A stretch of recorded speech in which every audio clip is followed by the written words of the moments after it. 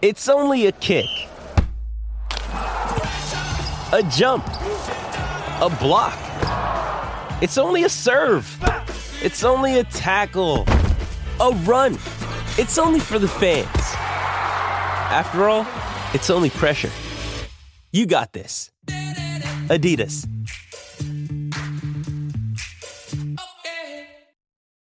When you need mealtime inspiration, it's worth shopping Kroger, where you'll find over 30,000 mouth-watering choices that excite your inner foodie. And no matter what tasty choice you make, you'll enjoy our everyday low prices, plus extra ways to save, like digital coupons worth over $600 each week. You can also save up to $1 off per gallon at the pump with fuel points. More savings and more inspiring flavors make shopping Kroger worth it every time. Kroger, fresh for everyone. Fuel restrictions apply.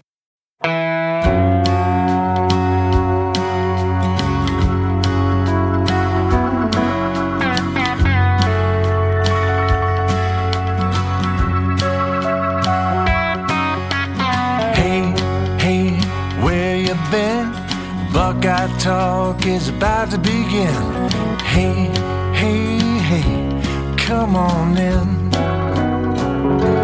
Welcome back to Buckeye Talk, the Big Wednesday podcast, and it's Michigan Preview Week. Finally, Week 12, we've worked our way through the entire Ohio State schedule. We've worked our way through it so much, the schedule by now no longer looks like what it looked like when we started. But this is the one you've all been waiting for. Nathan Baird, Stephen Means, and I in the second half of this will have a rapid-fire Ohio State-Michigan discussion with 12 questions from our tech subscribers. But we're diving right in with the man, Aaron McMahon, Michigan beat writer for MLive.com. We'll bring in the expertise first, and then, Nathan, Stephen, and I will muddle through at the end. But, Aaron, thank you so much for joining us here on Buckeye Talk. It's good to be back, Doug. So listen, man, I got a couple questions from our tech subscribers about Michigan, and then we're just going to talk about some random stuff. But guess who the people want to talk about first when it comes to Michigan? Jim Harbaugh. Oh, Aaron McMahon, finger on the pulse of the program. Let me start off big picture with a couple of these questions. From the 216, how do Michigan fans actually feel about Jim Harbaugh and the state of the program? That's Joseph in Atlanta. From the 419, what do Michigan fans think about Jim Harbaugh?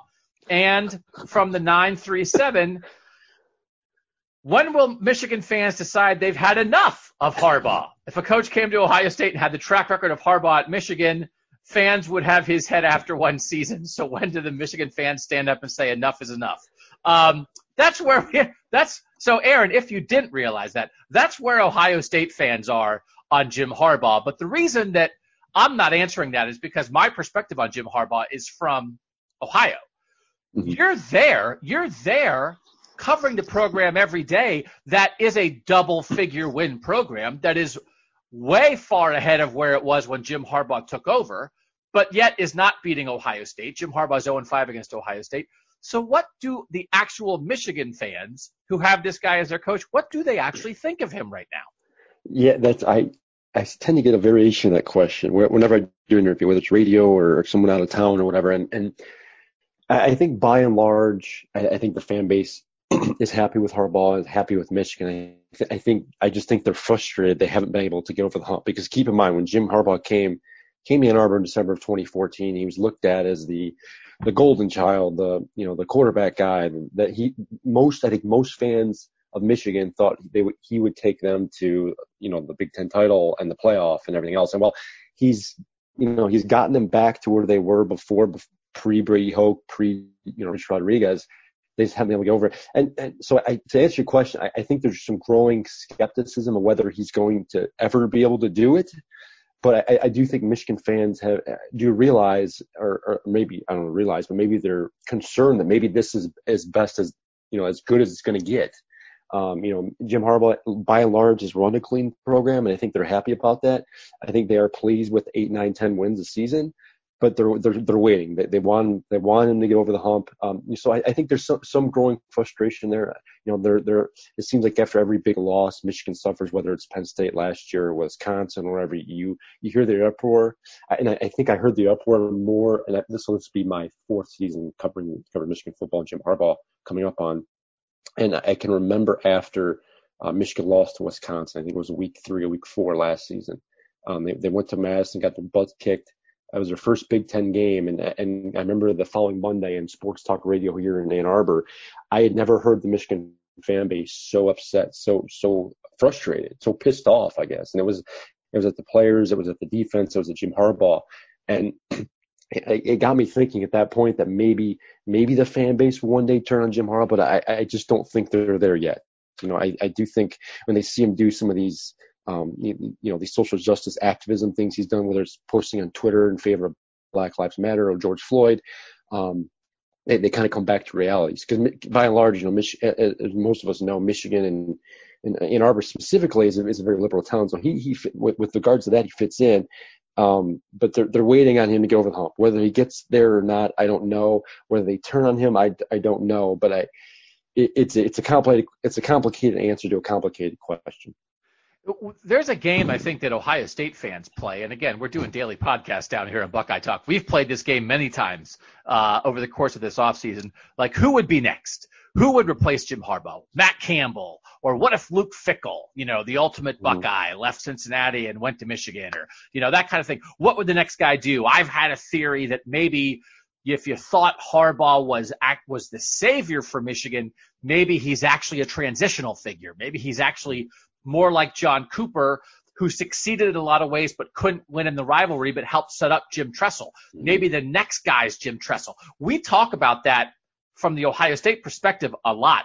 Do Michigan fans theorize about Jim Harbaugh's replacement? Do Michigan fans theorize about might he get fired, might he decide to go to the NFL? Is that like a normal topic of conversation, or would Michigan fans be like, why is everybody in Ohio talking about all that all the time? You're crazy.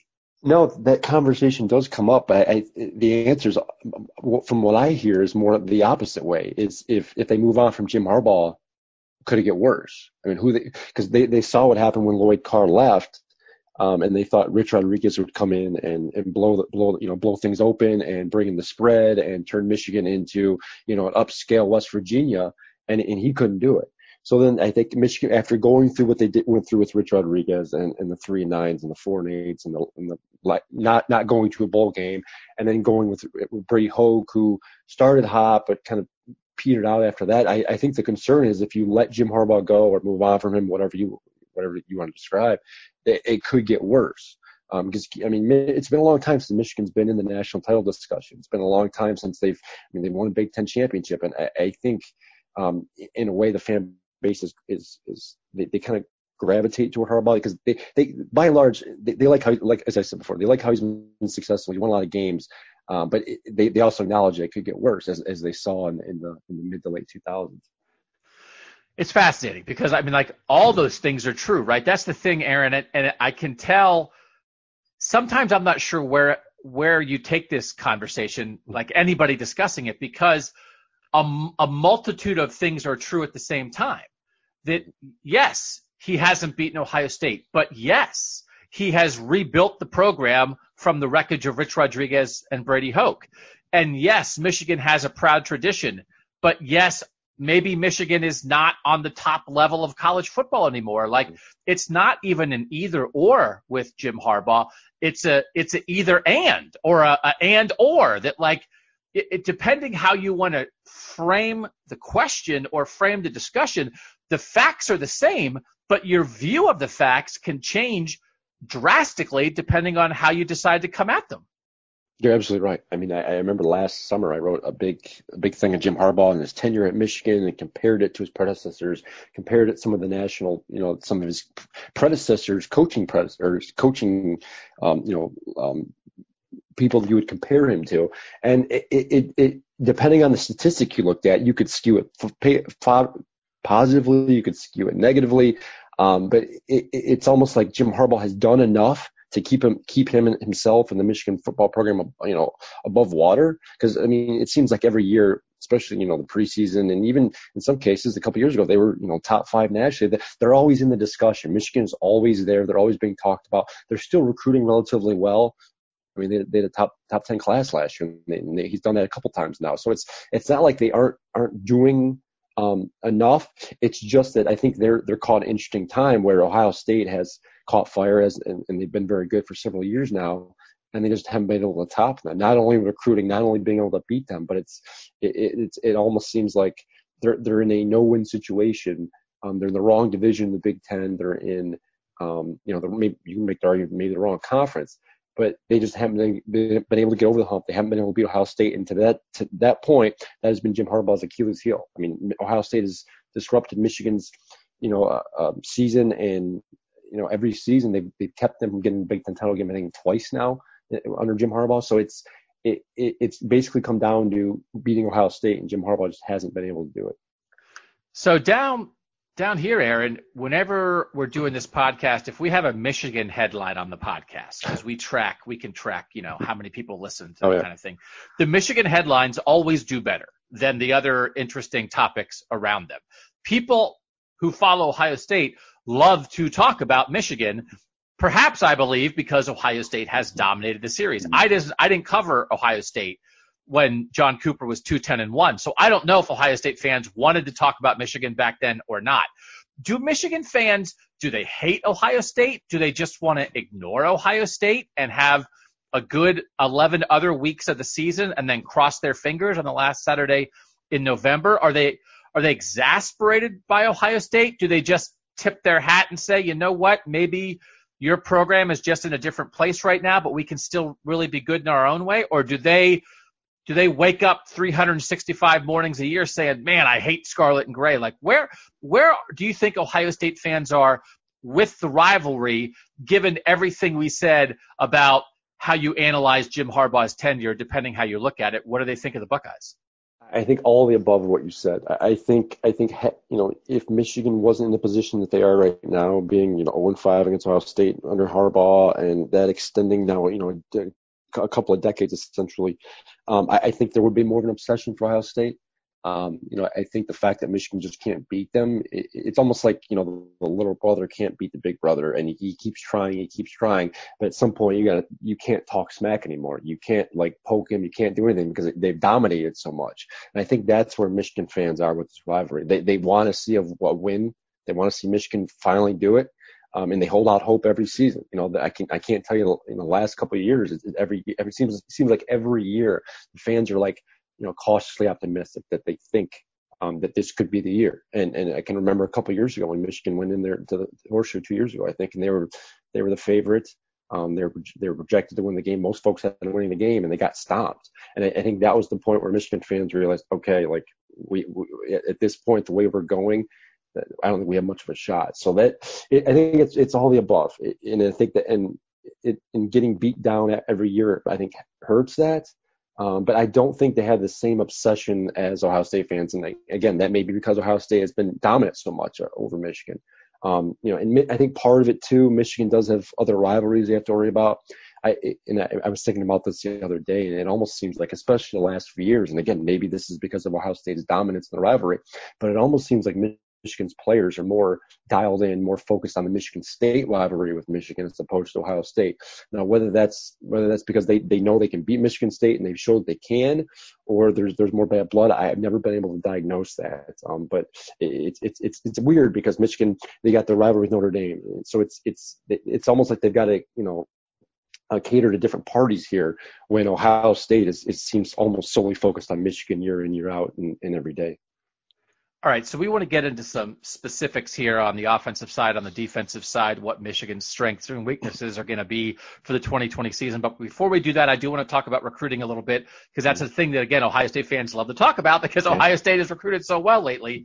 You look at the most recent class in 2020, Ohio State was, according to the 247 Sports Rankings, the number 5 overall class in the country, number 1 in the Big Ten. Michigan, number 13 in the country, number 2 in the Big Ten. You look at the 2021 rankings, Ohio State's number 1 in the country. We all know that. Michigan, number 8 in the country in the 2021 rankings right now. Again, 2nd in the Big Ten. Again, we talk about this a lot, Aaron. We talk a lot about talent gap, recruiting edge, Ohio State versus Michigan, that kind of thing. You look, Michigan is not bringing in the top level guys at the same extent that Ohio State is. For instance, in 2021, Ohio State has 7 top 50 recruits. Michigan has 1. But you start talking like top 200, top 250, top 300. Michigan, it seems like, gets a lot of good players in the 200s and 300s, and they're recruiting. They're ranked as the second best team in the Big Ten in recruiting. What do you think of Michigan's recruiting? Is it good? Could it be better? Is it on the upswing? Is it on the downswing? Has the strategy changed at all? Is recruiting a strength for Jim Harbaugh right now, or is it something they could be better at? Again, I think it's all the above. Jim has had such a turnstile with his with his coaching staff since he's been here with Michigan. It almost seems like every year, and I know this is common at several schools around the country, but it seems like he has assistants coming in and year out. So I think that in a way has changed his recruiting philosophy over the years. I mean, just this past year, they lost Chris Partridge and Anthony Campanile. They both had a huge pipeline in the state of New Jersey where Michigan was getting some of these. That's where they went and got Rashawn Gary, former 5-star kid. So their pipelines have changed over the years. I remember when Jim Harbaugh first got to Michigan, they were kind of all over the place. They were going wherever they could. They were going after the 5-star kids nonstop. And I think Jim thought that his reputation and his splash at Michigan would be able to win over some kids, and they did. They got some talented guys in here. They went after them quick. But since then, it's slowly changed. I mean, they've been kind of boxed out of Ohio, as you guys are well aware down there. They've been hit or miss with some of the top kids here in the state of Michigan. Penn State's come in and gotten some guys. Kentucky's starting to come in and get more guys. So Michigan, they kind of had to widen their net once again. I mean, they're still recruiting, obviously, the region, but they've gone out to Maryland, and they're still trying to get New Jersey.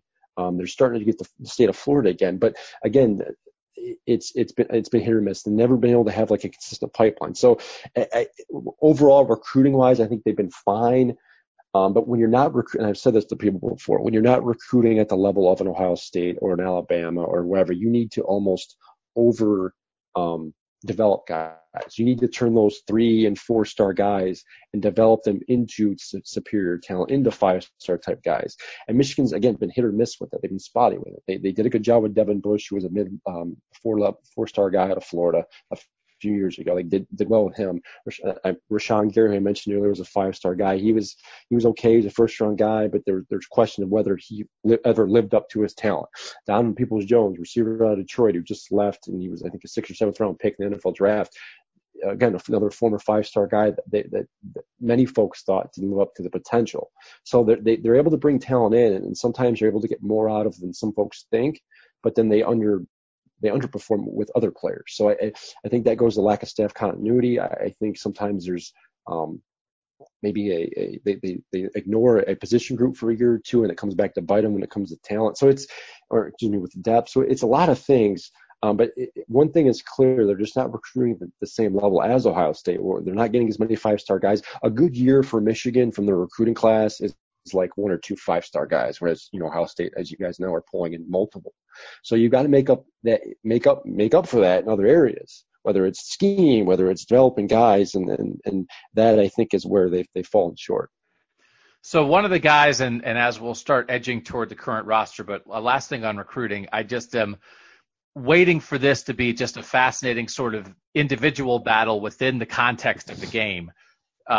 J.J. McCarthy, the number 18 overall player in the class of 2021, a recruit originally from Illinois, I think now at IMG Academy. He's the number 2 quarterback in the country going to Michigan. Number 3 quarterback in the country going to Ohio State is Kyle McCord, number 22 overall player. So these are 2 top 25 national guys, top 3 quarterbacks. Same year, we could settle into a situation where these guys wind up going head-to-head as the starting quarterbacks in this rivalry for 2-3 years possibly. But from the outside, again, particularly when it comes to what Michigan has and hasn't done at quarterback, it looks to me like I'm wondering, is J.J. McCarthy potentially a transformative recruit for Jim Harbaugh at Michigan? He's the highest-ranked guy in 2021 for Michigan right now. How big a deal do you think it's possible that J.J. McCarthy ends up being for the Wolverines? Oh, I certainly think it's possible. And I think from the Michigan perspective, from their fan base, I think they're hoping they almost feel like he needs to be, because it almost seems like we've been through this before with Jim Harbaugh and his quarterback recruits. I mean, 3 or 4 years ago when they brought in Brandon Peters, a former 4-star kid, they thought he was going to be he was Jim Harbaugh's first true quarterback recruit, so in the class of 2016. When you don't count 2015 class because he had just come in December, but everyone thought Brandon Peters was going to be that guy. He was a mid-level 4-star guy. I think he was a Gatorade Player of the Year out of Indiana. He was highly touted. He went to Elite 11. He was off the charts with a lot of things, and he never panned out. They tried to give him a shot there in 2017. He didn't live up to expectations, and ended up transferring out. Then you bring in, Jim Harbaugh tried his hand at other quarterbacks transfer. Jake Rudock panned out for the 1 year he transferred from Iowa. But John O'Korn didn't do well. Wilton Speight got hurt. And then you bring in Shea Patterson. Shea Patterson was supposed to be that guy in 2018. I mean, all the hype coming in, people were talking Heisman, all this stuff. And while, Shea was good, and I thought he worked well in Michigan's system and what they asked him to do, he wasn't that transformative player. And I think that may be another reason why Michigan hasn't been able to get over the hump and be that top 5 elite program in the country. McCarthy certainly has the ability. I mean, he's got a good size. I've seen some highlight tapes of him. I haven't seen him in person, but from what I've seen the highlights, I mean, the kid, he's an athletic kid. He throws the ball well. He's got a good arm. All that kind of obviously fits into what Jim Harbaugh likes to do. But I think it goes beyond that. I mean, the physical traits and the highlight tapes are great, but you've got to develop the kid into an elite college quarterback. And so far, Jim Harbaugh really hasn't been able to do it. The most success he's had with quarterbacks have been transfers. Guys that they've gotten their feet wet at other programs, established themselves in a way, and come in and been pretty successful in Michigan, but he hasn't been able to take them over the top like he's been heralded at doing elsewhere. All right, we're going to get onto the field with the Wolverines and the players on the roster in 2020. But first, we'll take a quick break here on Buckeye Talk. And again, if you want to be able to ask questions on this podcast to get information from guys like Aaron McMahon, you can be a tech subscriber, 14-day free trial, $3.99 a month. Send a text to 614-350-3315. We'll be right back on Buckeye Talk.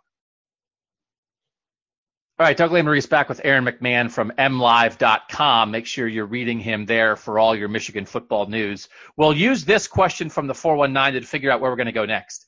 Aaron, this is from the Ohio State perspective. What should we fear more about Michigan, their offense or their defense? So in 2020, Aaron, which side of the ball do you think will be better for the Wolverines? I think the defense. I think they're more experienced. They're older there. They got less question marks on the defense side of the ball. I know it's funny to say because it seems like Michigan or Ohio State's offense hasn't had much of a trouble with Michigan's defense in the last couple of years. But they got some talent guys, as I think we've well documented the last couple of years. They got some guys coming back, experienced guys, a couple potential, for day 1 or day 2 NFL picks. So they got some playmakers on that side of the ball. No one with All-American, accolades at this point. But they've got, the defensive line. They got 3 stars coming back. They're linebackers. They got a couple talented guys, especially Cam McGrone. I think the kid's going to be off the charts here in another year or two. And their secondary, their 4 defensive backs largely are pretty experienced. So definitely the defense. All right, so we'll start there on the defensive side of the ball in breaking these people down. And again, we talk a lot about the 5-star recruits and translating that talent. Dax Hill is a guy in the secondary. He was the number 14 overall player in the class of 2019. Number 1 safety in the country, number 1 player in Oklahoma. He picks Michigan, played as a freshman. That guy, is that the kind of guy, Aaron, that as a sophomore now in 2020 can be the kind of, game-changing, program-affecting talent? What's the read on how good Daxton Hill might be as a sophomore?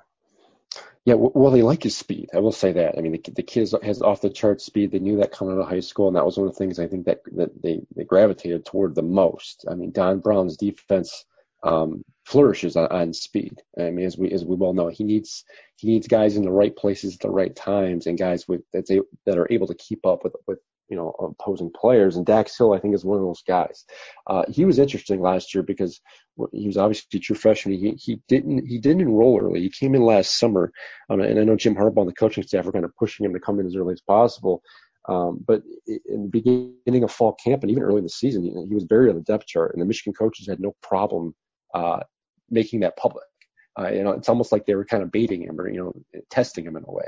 And as the season went on, you started to see him get more playing time. And then by the end of it, he was playing regularly. He was in the rotation as kind of that nickel, that fifth guy. And he started playing more. But he's certainly going to have more responsibility this year. He's expected to be a starter at safety. They like his speed. I think they thought he was a little undersized. I think they wanted him to put on a little more weight, and I think he did. But he certainly has those characteristics and those there's that hope there. But again, as we know with Devin Brown's defense, you need more than one player to be effective. Obviously, you need everything working at the right time, and for them to stop Ohio State's the offense or Penn State or whoever in Minnesota this year, they're going to need their defensive backs working, and I think it's going to be more than just him.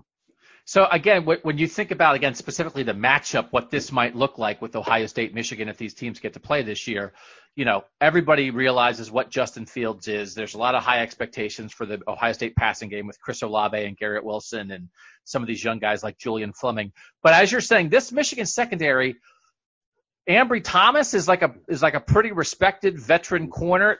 Is this going to be a pretty good secondary overall? Do you think? Could this be? Again, you don't have to stop Justin Fields to win the game, but you've got to at least slow down that passing game a little bit. Can this Michigan secondary potentially do that? I do. I think Ambry Thomas, in a way, is better than Lavert Hill. I mean, Lavert had a lot of expectations going into last season as a senior. He played okay, but he got burned and he was penalized a lot. Ambry Thomas is, I think, a quicker, better version of him. So he's again another interesting guy. He was diagnosed with the colitis last summer. He's not. Jim Harbaugh and the coaching staff talked about it quite a bit. He was in the hospital for about 4 to 6 weeks last summer, and there's a belief that he might not have been able to play last year. He ended up coming back and he played the season opener. He played every game. It was a pretty incredible story. But he's a talented guy. His name has popped up on a lot of watch lists. A lot of preseason prognosticators have him as a potential first team All Big Ten defensive back. He's certainly the anchor of that secondary. He's a leader. He's kind of developed more of a mean streak in the last year or two, kind of a chip on the shoulder type attitude. But with him and Brad Hawkins, he's another returning guy, senior at safety. Hawkins and Dax Hill paired together with Ambry. This is an interesting group. They could be very good. They could have one of the best defensive backfields in the Big Ten. The one question mark is going to be the other cornerback spot. Vincent Gray, he's going to be a redshirt sophomore this year. He's in the hunt to probably get the starting job, but there's a boatload of guys behind him. Michigan kind of brought him, whether it was this recruiting class or last, they're kind of waiting in the wings. They got, I'm looking at my scholarship count number right now. Michigan has 17 defensive backs under scholarship this year.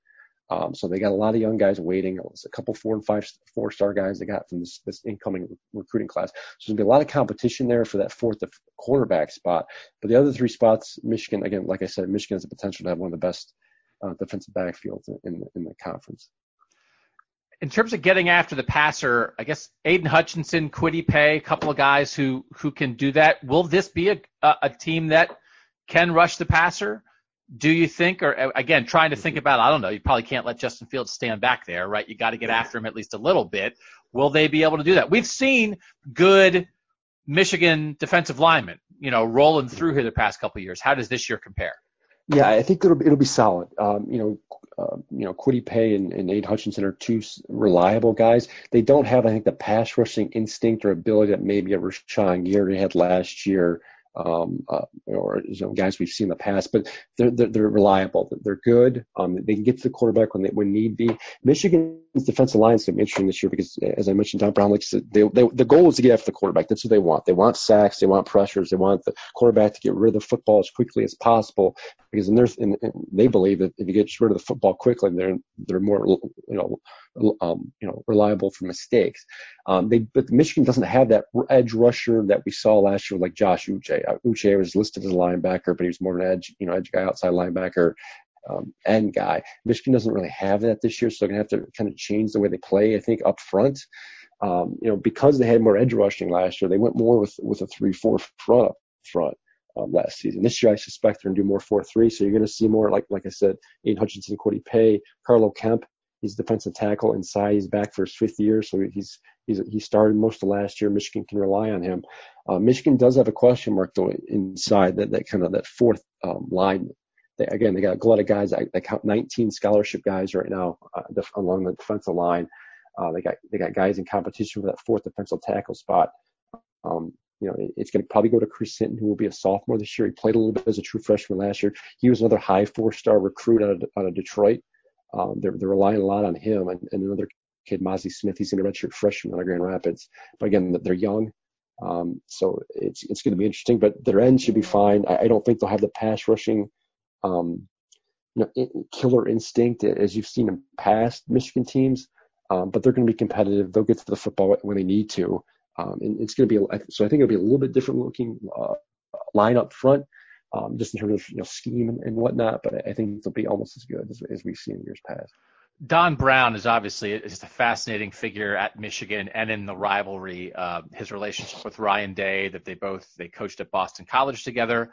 I know there's kind of a view down here that, again, when you mentioned a couple of years ago, it's like, here comes Michigan. They have this great defense the whole year. And Ryan Day kind of like had a game plan for like his old friend and fellow coach at Boston College. The thing, I don't know that anybody can or would even try to dispute that Don Brown is a good defensive football coach. I mean, Don Brown has a track record there. But I do wonder sometimes should Don Brown bring something extra for the game? Should he have some kind of wrinkle for the Buckeyes? And maybe, I don't know, like, how do you view Don Brown both as overall as the defensive coordinator for Jim Harbaugh at Michigan, and then how do you view him in how he's game planned and schemed it up in trying to slow down Ohio State, which definitely the Wolverines really haven't done the past couple of years? Yeah, statistically speaking, I mean, Don Brown's defense, it seems like year in and year out are top 5 in the country, whether it was in Michigan or Boston College, where he was at before Michigan. In fact, his statistics, I guess, were one of the reasons why Jim Harbaugh hired Don Brown in the first place. He liked what Boston College defense were putting up, and he wanted something similar to Michigan. And yeah, by and large, I mean, he's been pretty effective. The way Don Brown, his defense thrive on getting the quarterback and speed. Now, most of the time that works. Most of the times, Michigan's able to suffocate opposing offenses. They're able to not, get some TFL sacks. Teams have trouble even, getting the football out. But the issue has been for Michigan against, teams that have playmakers, have more speed on the offensive side of the ball. Michigan just hasn't been able to shut them down. Whether it's Ohio State, they've struggled against Penn State in recent years. Last year, interestingly enough, they struggled against Wisconsin's run game. So it almost seems like, and that's the common critique of Don Brown here in Ann Arbor is he wins a lot of games and his defense performs and it does great statistically, but in the big games they melt, as you guys have seen down in Columbus the last few years. So there have been calls and cries for him to change his game plan, change the way he does things. Don Brown is an old soul. He's stuck to his ways in a way. He said this before. He's like, if Jim Harbaugh wants me to change the way I orchestrate or draw up a defense, I'll go retire in my cottage in Maine. And he's openly said that. It's apparent he was brought to Ann Arbor to play a certain way and do it and perform a certain way, and he's doing it now. Has he altered things in the last couple of years to try and defend Ohio State and other teams? Yes, and he has sprinkled in a little bit of zone. He acknowledged so last year to try and change things up. They went to more of a 3-4 front, as I mentioned earlier, with some more package guys this past season. But it was clear it didn't really work. I mean, we saw what happened in the Ohio State game. They struggled against Wisconsin. He's a pretty good. When Michigan struggles out the gate against teams, we saw it last year against Penn State. We saw it the year before against Northwestern and Penn State. He's able to make changes. They're able to go in at halftime and come out of the gate, and they oftentimes look a little better than they did in the first.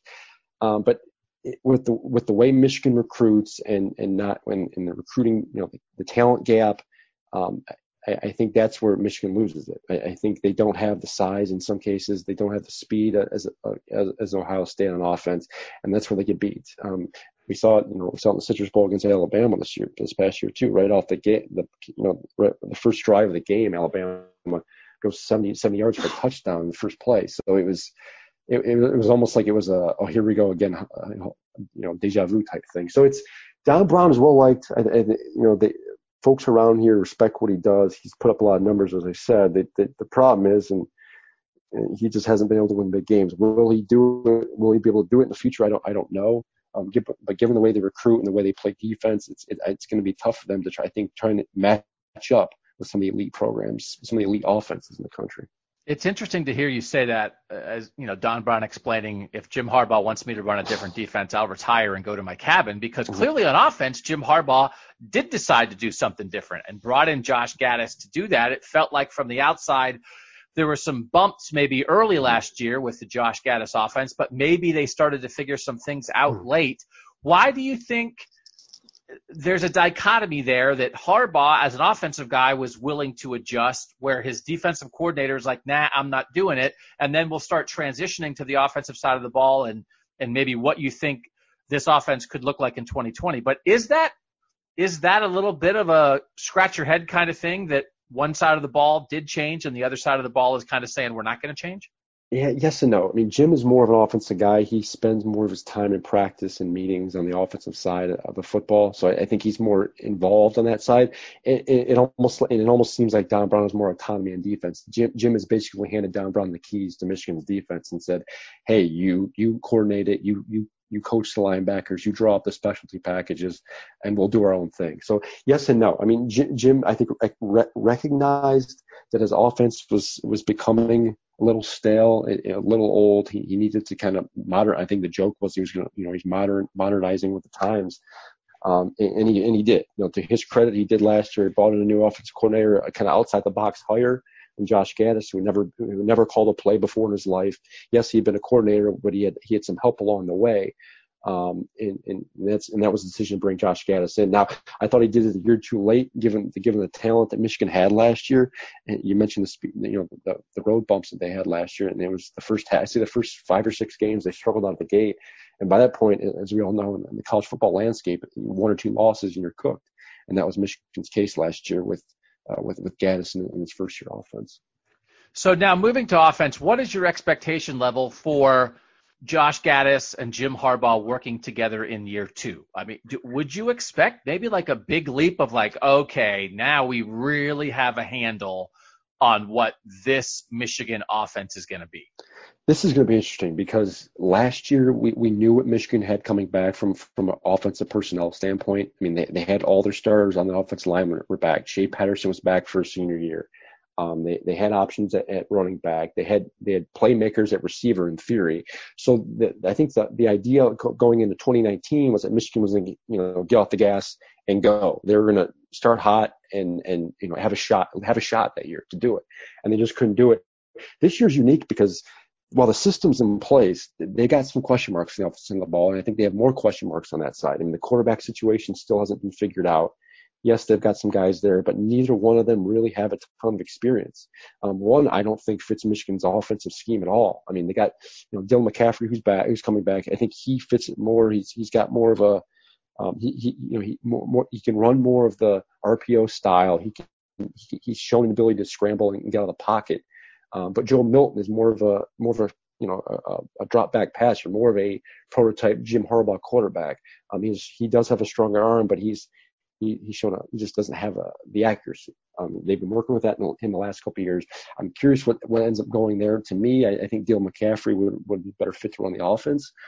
But again, there's this feeling, I think, that they have a higher ceiling with Joe Milton. Just his arm strength is ridiculous. I mean, we've been told nonstop, and again, we haven't seen it because we're not allowed to practice. But he's thrown the football 75 yards without hitting the ground. The guy's got a cannon. He played baseball. They think he could have had a shot to play professional baseball too. So there's question marks at quarterback, running backs. Compared to last year, they got a lot more experience there, but the offensive line is going to be a question mark. They graduated 4 guys. They got 1 returning starter. They got a lot of guys there, but not a ton of experience. And given this offense and the complications that it presents, I suspect they're going to have especially trouble pass protecting. I mean, one of the things Ed Warner has talked about is they think they'll be okay running the football, and they think from an offensive lineman standpoint, you're more comfortable defending against the run or blocking for the run as opposed to when it comes to the pass game. So Michigan should be able to run the football okay, but that pass game where I think Josh Gass's offense thrives most is they're not, it's unclear at this point. You don't know who the quarterback's going to be. They do have some guys coming back at receiver, Nico Collins, who people say could be a potential first round pick. Ronnie Bell's back, another talented guy, but they got a lot of inexperience in receiver too. So there's more question marks outside the ball than last year. And that's why I made the earlier point that I think Josh Gass came a year too late, because had they gone through the speed bumps that they went through last year in say 2018, and then they had the personnel, they would have been okay last year. Now they don't have the personnel everywhere, so there's gonna be some, I think, figuring out to do, especially early on. So let's zero in even a little bit more on the quarterback position. Question from the 216: who do you think is going to be the starter at quarterback? Which quarterback poses the bigger threat to Ohio State? Which one do you find to be the most intriguing? And then I'll add it into that, Aaron, just continuing this McCaffrey-Milton discussion. Is it possible that in 2021, because we talk about that, knowing that Justin Fields is going to be gone for 2021, could Kyle McCord come in as a true freshman and get in the fight with Jack Miller and CJ Stroud and maybe possibly win the job as a true freshman in 2021? Regardless, I mean, if neither Joe Milton nor Dylan McCaffrey, sets the world on fire in 2020, could JJ McCaffrey storm in as a true freshman in 2021 and be like, I'm the guy now, this is what we're doing? But if you had to guess, and again, spring football was canceled, none of us get to watch very much. Do you have who would your guess be at who starts this year? And do you think it's possible that they play both in some kind of shared quarterback system? So the question about a shared quarterback system was brought up. Josh Gass was asked it a few months ago, and he kind of poo-pooed the idea. He said we're not considering it at this point. They think that doesn't really work. Michigan tried that a little bit last year with Dylan McCaffrey and Shea Patterson. They did some weird things where Shea would line up, and shotgun, and Dylan would go out wide, and they did some funky stuff. It just never seemed to work. So I don't think they're going to go the two quarterback route, but I don't think it's out of the question, just because they didn't have spring practice. There's so many uncertainties around these two, so it could be, but I gather that it probably won't happen. When it goes to the quarterbacks, Michigan has kind of painted this, and Jim Harbaugh's done a good job over the years of doing this, but they painted this as a 3 quarterback race. With redshirt freshman Cade McNamara involved, but McNamara hasn't really taken a snap at the college level, so I don't really count him. It's going to be McCaffrey or Milton. My gun to my head, I think it's going to be McCaffrey. He's largely been the back when it comes to depth chart stuff in reps. The last couple of years, he's taken more snaps than Milton gained, so I do think McCaffrey has the edge there. He also has another year of experience in the system. McCaffrey, I think, is going to be the guy. If the season started next week, it would definitely it would be McCaffrey. Milton, I think, is the most intriguing guy here. Like I said, his arm strength is through the roof. There's a lot of unknown there. If they can harness some of that and improve his accuracy, and they spent the better part of last year doing that. They brought the quarterback coach was working with him quite a bit. I know Jim Harbaugh was working with Joe Milton quite a bit to try and bring that in, because if they can harness his accuracy and make him a more reliable thrower, I do think he possesses. I think that he could potentially be that standout guy, that quarterback that could take Michigan over the top. I mean, he's got incredible size. I mean, the kid's huge. He's built like a basketball player. He's tall, thick. So he's not really, but again, as I said earlier, he doesn't really fit into Michigan's offensive scheme that they're running. They want a guy, it almost seems like they want a guy that can run the RPO and run the Wildcat and get outside and create a threat of the run. McCaffrey does that more. I think he has the year of experience, and he's more accurate. So I think right now he's the front runner. But again, I think spring practice was going to be interesting. I think more important for Joe Milton. Because I made this argument a few months ago that had there been those practices to go through, Milton could have shown all those things. He could have shown he was more accurate. He could have showed his arm strength and showed that he was the guy, and he just didn't get that. So I think with the lack of unknowns, with so many unknowns, and you're basically going off of previous year's tape, I think McCaffrey is the guy at this point. It's interesting. It sounds a tiny bit, Aaron, sort of what Ohio State was dealing with for 2018 with Dwayne Haskins and Joe Burrow. That Burrow was more of a runner, was more of the guy who probably fit the established offense that Urban Meyer was running at that time. And then Dwayne Haskins was like this big guy who could throw it, but really wasn't an RPO guy. There was a lot of stuff that he wasn't a great fit for the style that Ohio State thought they wanted to run. But it was like, listen, man, we got to play this guy and we got to figure this out. And they put up a gazillion points and he wound up being a Heisman finalist. But it was Urban Meyer very much during that year was kind of like, this feels weird to me. You know, this is not the offense I'm used to, but we have this guy on our roster who has this skill set and is really talented, and he's the guy we're going with. You describing this makes me very curious about it, because it feels like when you have a choice like this, Aaron, it's not just about the quarterback. It's like almost like a fundamental value set of what does Jim Harbaugh want to do? What is he willing to change?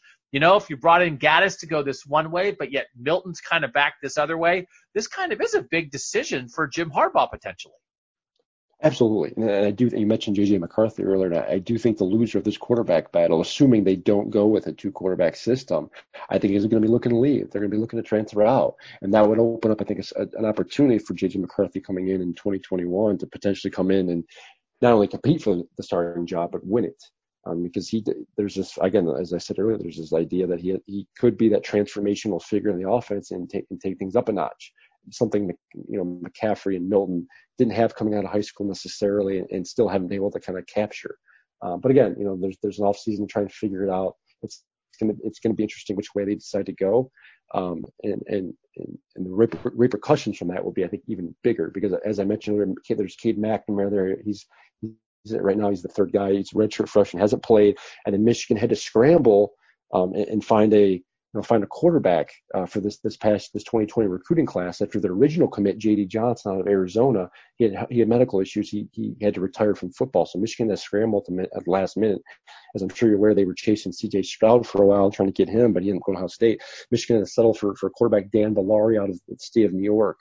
He was under the radar kid. I think he ended up being a 3-star quarterback, but he didn't have a ton of offers. There was mainly, I think, FCS, Fordham, and some of the smaller schools in the Northeast. Michigan found him and they brought him in. So he's their quarterback in the 2020 class, but I don't think there's an expectation that he's going to be that transformational figure. And in fact, I mean, I wouldn't be surprised if he ends up playing a different position in a couple of years, whether it's tight end or some other spot. He's a big kid too. All right, let's touch on offensive line, because we know that had been an issue at times for Michigan, but Ed Warner, who doesn't like me, is a very good offensive line coach. Nobody disputes that. Ed, if you're listening, you are a good offensive line coach. But as you mentioned, Aaron, 4 starters gone.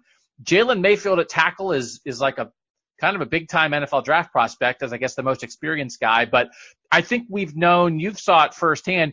There were some times in past years where it was like, well, what's Michigan's problem? Well, their offensive line is just non-functional, and that's screwing everything up. They have come a long way, it feels like, with Ed Warner, but with losing so many guys, could this be a real problem for them in 2020?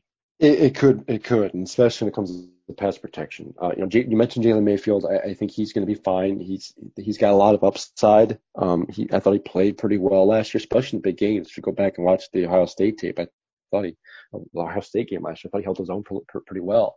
Obviously Michigan did some things to help him and whatnot, but he did a really good job. The question is going to come, obviously, inside on the left side. Jalen Mayfield is penciled in to start at right tackle. Michigan likes a kid by the name of Ryan Hayes. He'll be a redshirt sophomore, converted tight end.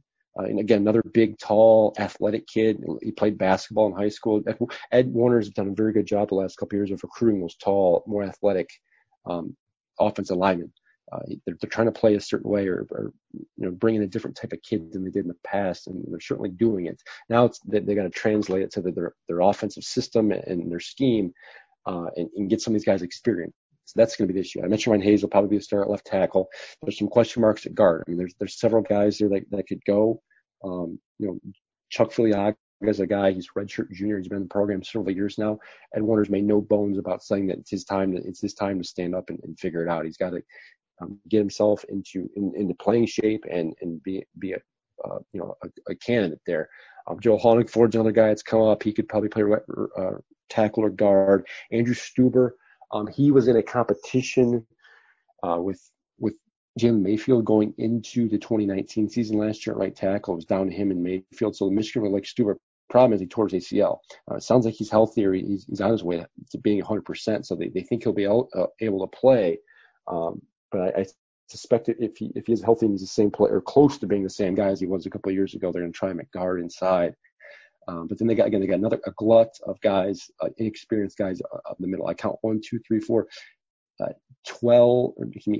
either redshirt freshmen or freshmen on the roster.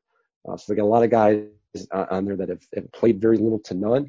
And then the onus obviously comes on Ed Warner and its development. Now he's done a pretty good job of developing guys. He's done a really good job of Jalen Mayfield. He's brought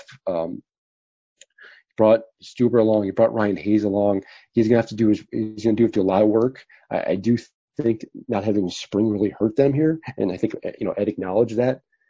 He hit over the last couple of months that they really needed spring, so that's going to hurt Michigan in that regard. They do think they'll be okay, as I mentioned earlier. They think they'll be okay in the run game. Michigan brings back several running backs with experience, and they get Chris Evans back, who I think can be a game changer, especially in Josh Gaddis' offense. But again, the passing game is a question mark. They don't know who the quarterback's going to be, and which quarterback is going to depend on, what type of system they run. I mean, as I mentioned, if they have Joe Milton back there, he doesn't have a ton of speed, so I don't think they'll go with the RPO a ton. They're gonna have to, when he drops back to pass, they're gonna have to hold up, and the question mark will be whether they can do that or not. And if they can't, I think Michigan's going to struggle up that area. All right, a question about the skill guys from the 614. I do feel like that in recent years, Ohio State fans have respected the potential of the Michigan skill guys, because there's always, if there's not exactly a standout, there's always a bunch of interesting options, it feels like, at receiver and often at running back. And like when you mentioned Donovan Peoples-Jones earlier, and I think, Aaron, actually, I talked to you about this at the draft, because the Browns drafted Donovan Peoples-Jones, and the whole thing around Donovan Peoples-Jones was like, hey, he's a 6th-round pick, but he's a lot better than this. He just got screwed up at Michigan and wasn't developed. And everyone thinks the Browns got some great steal because it feels like it was a talented guy that did not reach his potential at Michigan. But there are interesting guys that run through there. From the 614, how could Michigan's offense exploit the Ohio State defense this year with a talented running back? They mentioned Zach Charbonnet. Also, as you said, Chris Evans is back. Some receivers like Nico Collins and Ronnie Bell. You've got a tight end in Eubanks. Does this year's game become an offensive shootout? Again, there's just some names you throw in there. There's always a couple receivers to talk about. Am I saying Charbonnet's last name right, or is it? You got it. Yep, you got it. It's a little French. I'm a little French. Yeah. He's a top 50 national recruit from California in the class of 2019 at running back. So that's pretty good. Chris Evans, as you mentioned, is coming off a year-long suspension. I don't know. I mean, there's some names in there. Are these skill guys that, again, if the quarterback situation gets figured out, you got to block them. You got to give the quarterback some time. But is there enough talent at the skill spots for Michigan to do a little something offensively? I do. I think they're going to surprise some folks. They got a couple of speedy slot guys that Josh Gaddis, since he's come on, he's really gone after to recruit. I mean, they're clearly, Michigan's offense is clearly trying to recruit a certain type of player now, whether it's especially at receiver. They're going for the shorter, speedier slot guys that can kind of, break off a route and beat a defensive back. Before it was more of those traditional outside guys. You mentioned Donovan Peoples-Jones. Nico Collins is another example of that. Michigan kind of, just a couple of years ago, they changed that. They started recruiting Ronnie Bell, for instance. He was another under the radar type of receiver. He was a basketball guy. He was recruited. I think he was committed to play basketball in college. Michigan came along. He was a 3-star, if that, recruit.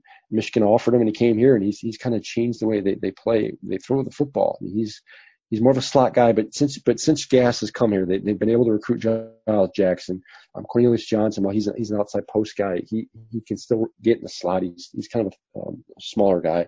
And then the two more interesting names there, I think, Mike Sanders still. I mentioned Giles Jackson earlier, and then A.J. Henning is a true freshman, Gatorade Player of the Year of the state of Illinois, borderline 5-star guy. Gaddis has made a point, as I mentioned, of recruiting these smaller guys that I think Michigan has looked at, whether it's Ohio State's defense, Penn State's defense, areas where they can gain ground there. That in the past, Michigan's receivers, it was clear that they could make the big play, especially in the big games. You never got that down the field threats against Ohio State where they could pick up those 40, 50-yard chunk plays. And I think with Gaddis' speed and space, spread offense, they think they can. I'm expecting a big season from Giles Jackson and Mike Sanders still. They both got their feet wet last year on special teams, both play a little bit of receiver. And then A.J. Henning, I think, is going to get a lot of playing time. Michigan only has 7 scholarship receivers this year. I expect them to try to use most of them. And knowing Gaddis' work as a receivers coach, his previous stops, I think he's going to try and get them more involved this year than ever before.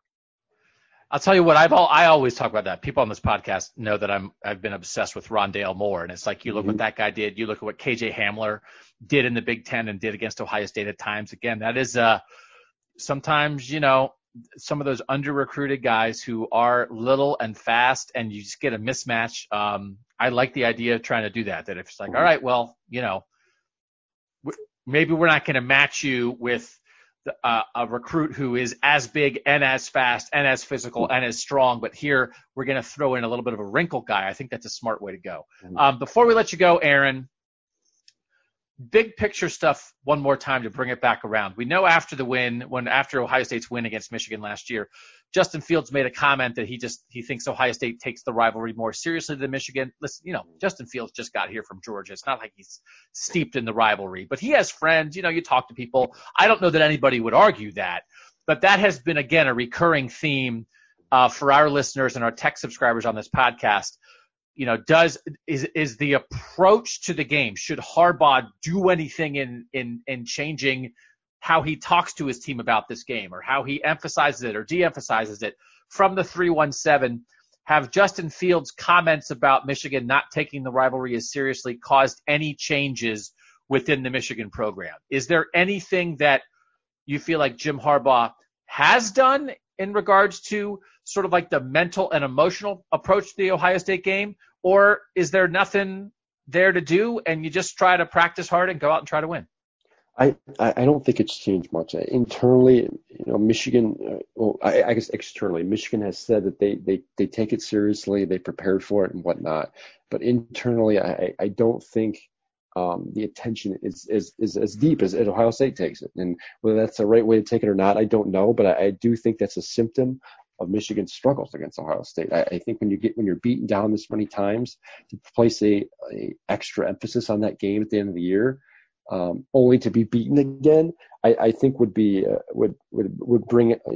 It'd be like setting up and saying, putting all your marbles in one basket and losing them every time, and it just wouldn't work out. So I think Jim has realized that they can't beat, since they haven't been able to beat them. He doesn't want to raise expectations. And I think that's been the mindset from at least the last couple of years. When he first got in here, he was a little more rah-rah as we've all seen, and he's certainly toned down his rhetoric the last couple of years.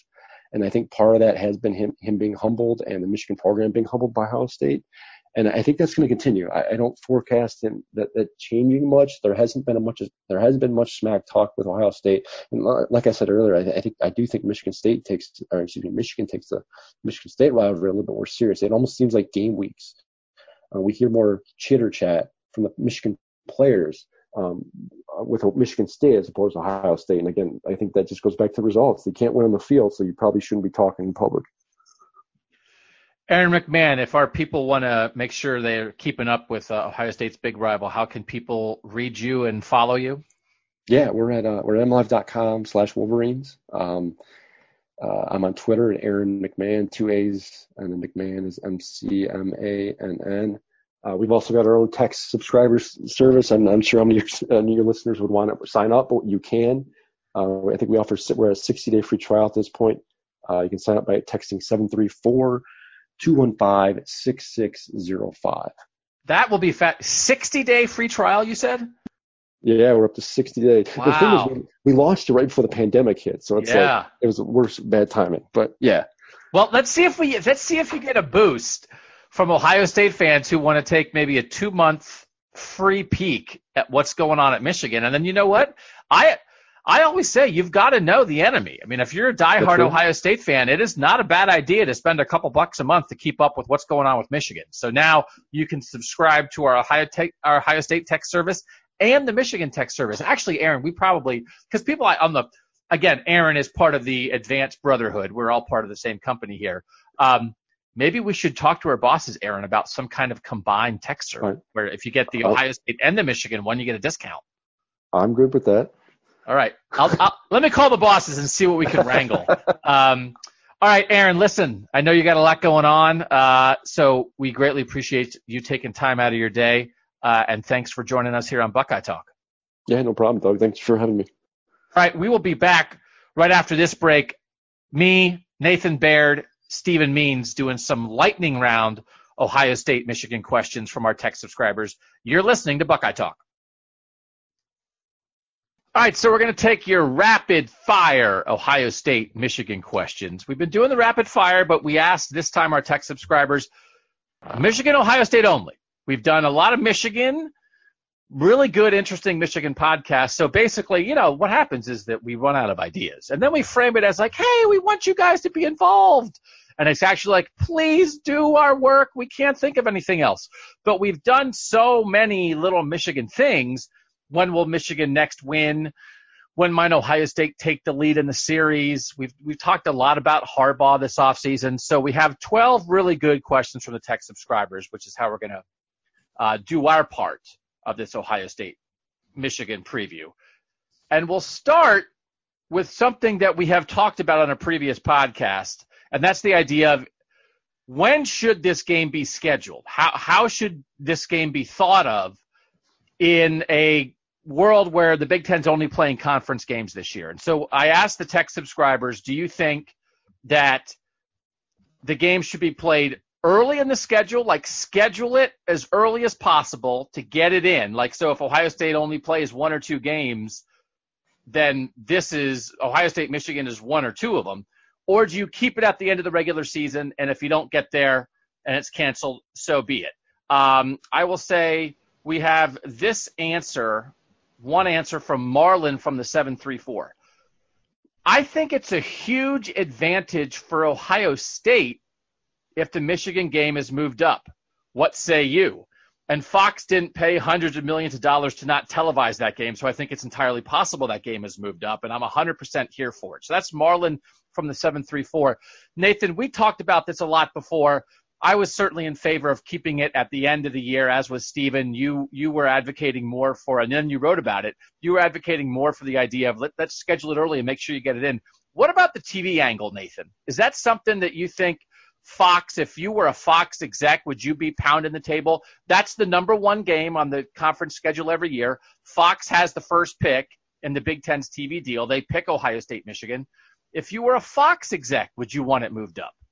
I would probably exert some influence. I mean, because again, wouldn't you rather ensure that the game is going to be played rather than wait? I don't know from a TV standpoint. I think moving that game up, I don't know that it really ruins the potential for ratings or whatever. In fact, it may even enhance them this year given the circumstances.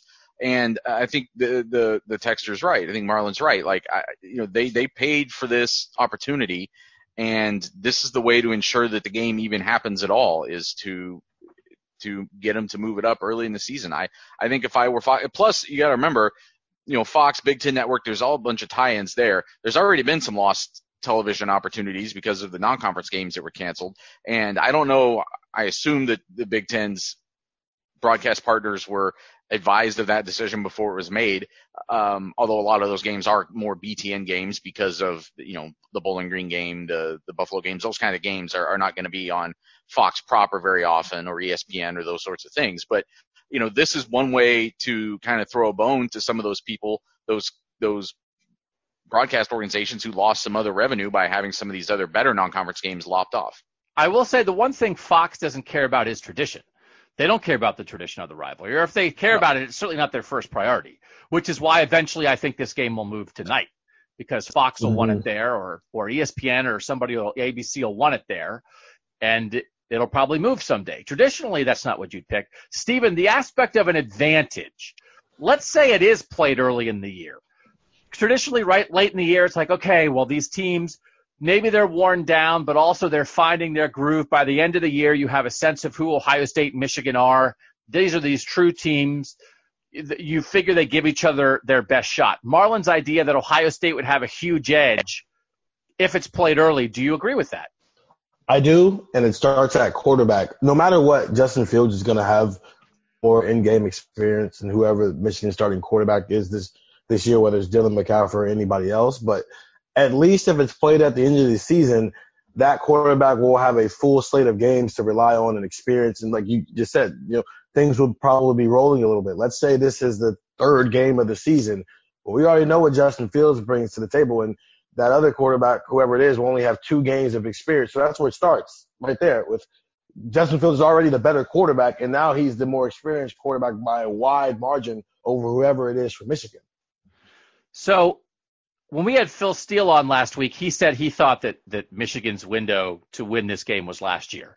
And he's not exactly sure now when Michigan's going to win it again. We've had Brett Ciancia on from Pick Six Previews, and looking at, I don't have Phil's magazine in front of me yet, but looking at Brett's Pick Six Previews magazine, his Big Ten unit rankings, he has Ohio State with the number 1 quarterback and the number 1 offensive line. He has Michigan with the number 8 quarterback and the number 6 offensive line.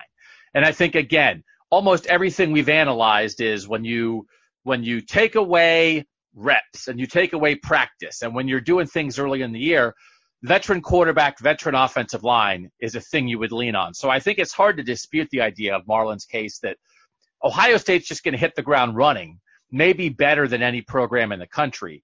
And that, Michigan, it might be Dylan McCaffrey, and we talked about it with Aaron, might be Dylan McCaffrey, might be Joe Milton, who knows, but it's not Justin Fields. I know that it's not Justin Fields. So I think that is an interesting point brought up, and I think I probably agree too. Let's do this though.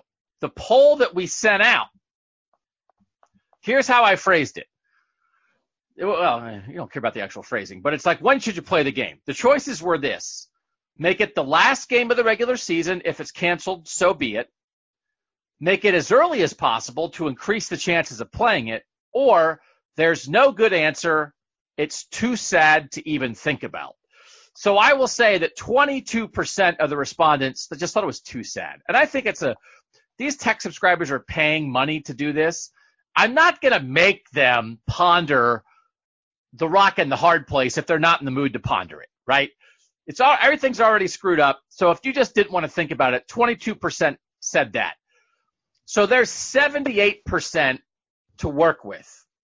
Nathan, your guess, which side won? Was it keep it at the end of the regular season, or was it schedule it early in the season? Which side won? I saw some of the early responses, and they seem to be pretty overwhelmingly in favor of keep it at the end of the season. Steven, what would your guess be, or what would you expect from the fan base? I would expect keep it at the end of the season, just tradition. I will say keep it at the end of the season, but not by that much.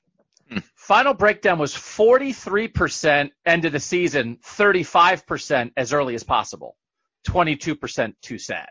So that was closer than I thought it would be. Is that closer than you guys thought it would be? Yeah. I saw some of the early responses. I thought it was trending more towards being kind of a landslide.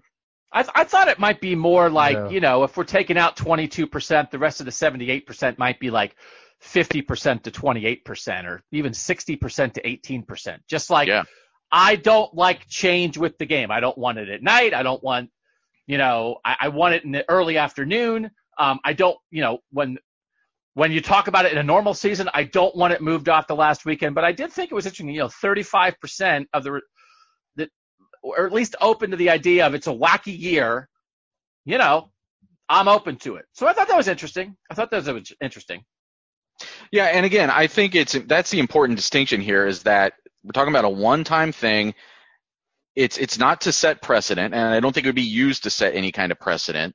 I think I would be against that. I think that would be kind of a travesty. But under the current circumstances, I think it's just the most prudent decision. All right, rapid fire on the rest of these Ohio State, Michigan questions. From the 614, I would be okay, here's a question. I started out What is the next Michigan team that beats Ohio State going to look like?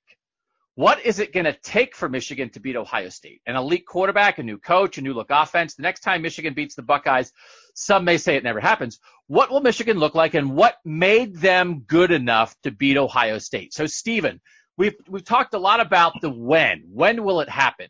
This is the what. This is the how will it look? What will Michigan be like? What are the key components to a Michigan team that beats Ohio State?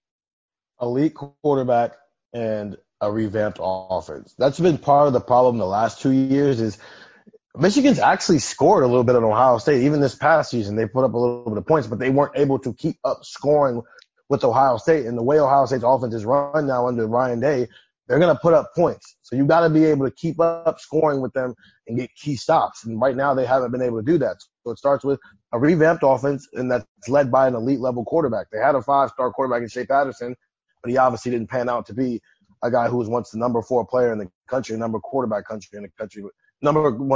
the country. So those are the two main components there are elite quarterback play and an offense who has the ability to put up points.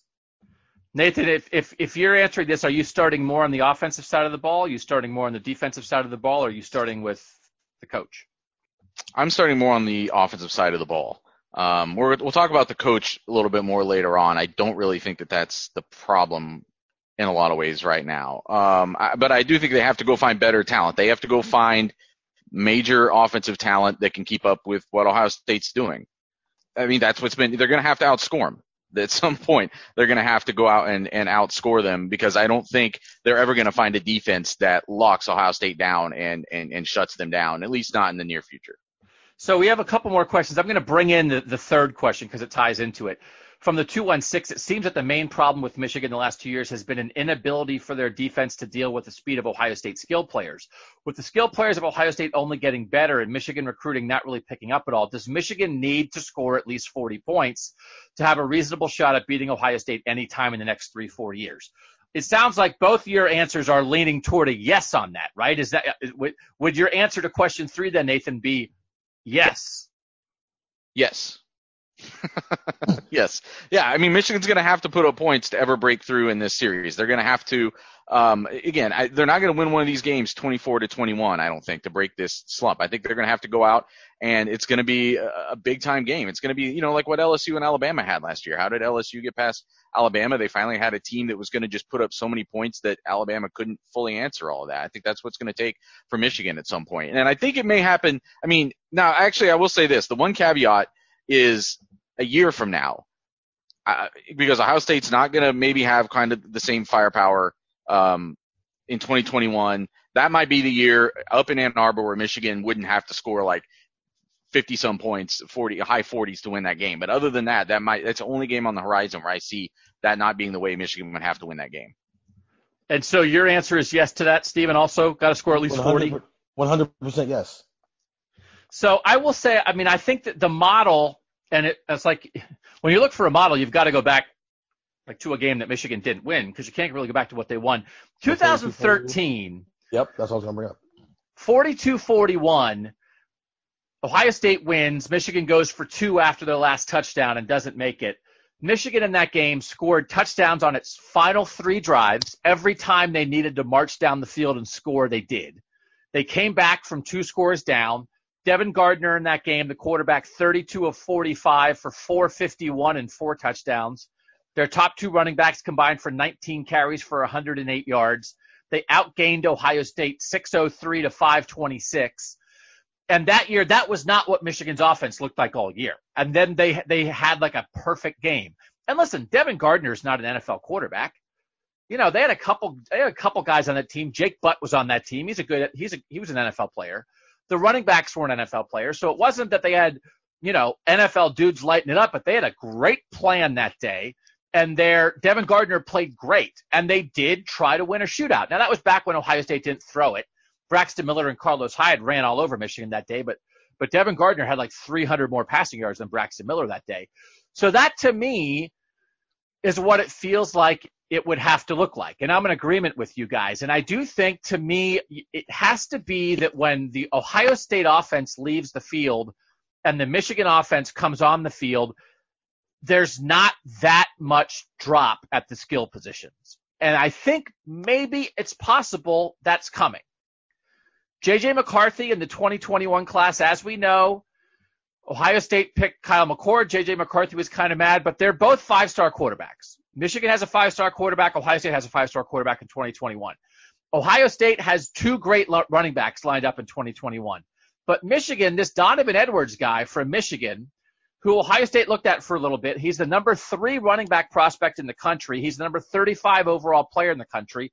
He's from Michigan, and every crystal ball in the world has him to Michigan at the moment. So if in the same class they have a top 20 player at quarterback and a top 40 player at running back, they have a couple dudes on the roster right now. They have some receivers in the last recruiting class that were there. Like Steven, it feels like if what we're saying is their offense has to be able to run with the Buckeyes, it feels like they're maybe at least getting some recruits that might give them a chance to do that in the next 2 or 3 years. Do you maybe see that coming? Yeah, the talent's coming. I mean, number 7 class in the country in 2021. Obviously, the only Big Ten school with a better recruiting class is Ohio State. Then the next step is the quarterback development. J.J. McCarthy, number 18 player, number 2 pro-style quarterback, a 5-star guy. Well, Shea Patterson was also a 5-star guy. And, you know, whether it was Dwayne Haskins or Justin Fields, there was a drop-off in talent level from what Ohio State had at quarterback to what Michigan had at quarterback. So, yes, step one, bring in the talent, and they look like they're doing that. Now, can you develop the guy who's got to get the ball to all this talent in J.J. McCarthy? I will say Ryan Day couldn't have made Shea Patterson look like Justin Fields or Dwayne Haskins. That was just a misfire. That guy wasn't what you thought he was as a recruit. He was kind of caught in between. It's like he's half Trace McSorley, but not really Trace McSorley, and he's kind of a little bit like JT Barrett, but not really JT Barrett. He wasn't as good as either of those guys like that. And then he's not going to sling it like Fields or Haskins is going to sling it. So I think Jim Harbaugh has failed in a lot of ways as a quarterback developer since he got there, and we'll get into that a little bit more. And Patterson was at Ole Miss for 2 years. I don't hang that all on like Michigan's failure. It just kind of was like a wrong fit. So I'm not going to give up on the ability of Michigan to develop J.J. McCarthy because of Shea Patterson, but they also really haven't done it yet. Harbaugh's best quarterback so far has been Jake Rudock, who was an Iowa transfer. So they haven't really done it. But it feels like maybe they're getting some of these skill guys in order. And we'll talk more. We have some more Harbaugh scheme. We have more recruiting stuff coming. So I want to get off this for now. This is, again, related to it. Question 4 from the 614. If Ohio State scores 40 or more again, does Michigan look to move on from Don Brown? Don Brown has been a hugely important part of what Jim Harbaugh has done at Michigan as the defensive coordinator. Nathan, does any part of that make sense to you that, all right, Ryan Day did it to you again, Donnie boy. You were assistant coaches together at Boston College. Ryan Day has your number, and that's it. We've got to make a change because Michigan can't stop Ohio State. But is it scheme that's keeping Michigan from stopping Ohio State, or is it just Ohio State's players are that much better? In 2018, it was definitely scheme. They played man the whole game, and they ran so Ryan Day ran crossing routes all day, and got 62 points. Okay, that's one example, but I don't know that's annually the problem here. And again, as we've talked before on this podcast, I don't really think that Michigan, maybe for reasons of self-preservation, measures itself against Ohio State the same way. You know what I mean? Like we talked about that with Harbaugh, that maybe if you make the series about kind of a referendum on the job you're doing, you're going to come up short right now at Michigan. So I think they just chalk it up to, hey, we're happy to be playing Ohio State at a stretch of like their maximum ability, where Ohio State's really just kind of blowing the doors off the place. And I don't think one game, if Michigan is winning regularly other than Ohio State, I don't know that result of just the Ohio State game, even another lopsided result, is going to result in Brown getting pushed out. I looked at the Football Outsiders website again. They're college football efficiency models. Michigan's defensive efficiency, Harbaugh's 5 years, starting with the first year to the most recent year. They're 16th in the nation, 5th, 8th, 17th, 14th.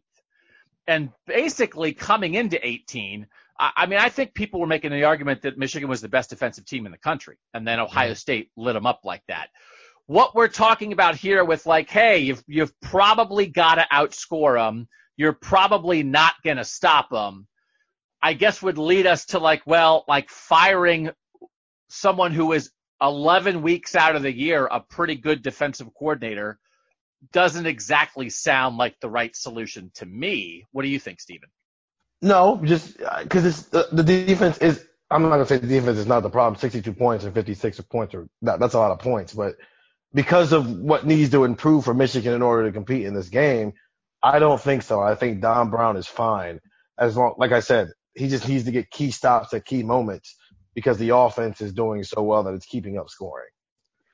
I mean, we look at it through the Ohio State lens, Michigan not measuring up to Ohio State in so many ways. But really, you could, based on where the stature of the program is right now, you could also ask if Ohio State puts up X number of points on Iowa, should they fire their defensive coordinator, or Wisconsin, or someone else? I mean, there's still just that kind of gap between Ohio State and Michigan are. I'm not saying it should be that way, but I don't think firing a coordinator is what closes that gap. So I will say again, to reference that 2013 game, that Michigan offense did not look like that the rest of the season. That Michigan offense, for instance, coming into that Ohio State game, had scored 6 in a loss to Michigan State, 13 in a loss to Nebraska, 27 in a win over Northwestern, but it was triple overtime, and 21 in a loss to Iowa. So, like, that team was a mess. They couldn't move the ball at all. But Al Borges, the offensive coordinator, and this was, again, pre-Harbaugh, came up with something that day. And it was like, who is this? And on one hand, when a team does that, it makes me kind of say, well, why in God's name weren't you doing this the other 11 weeks? What were you doing? Why were you saving this? Where was Devin Gardner's 400-yard passing games the rest of the year?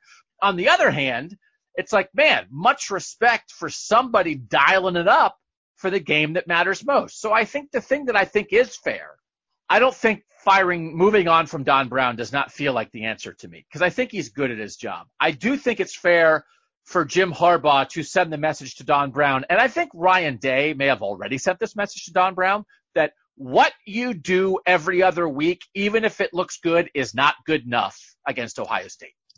So I know you have principles. I know you have a way you want to do this. It's not good enough. You can't do the same thing. So you're smart. You've been around forever. You've seen other stuff. Have a plan for the first 11 weeks, and then have a plan for stopping or at least slowing down Ohio State. And I do think sometimes if Jim Harbaugh told Don Brown, listen, man, what you're doing is not good enough. You got to change it up for the Buckeyes. And if Don Brown said, nope, this is what I do, this is who I am, then you do have to move on. Then I think that would be fair. Because at some point, you've got to win that game, right? But I don't think Don Brown would do that. And so I do think Don Brown, as good as he's been and as long as he's done it, has got to be flexible. And he better bring something for Ryan Day. Because from what we've seen so far from Ryan Day, he certainly has been bringing something for Don Brown. Question 5.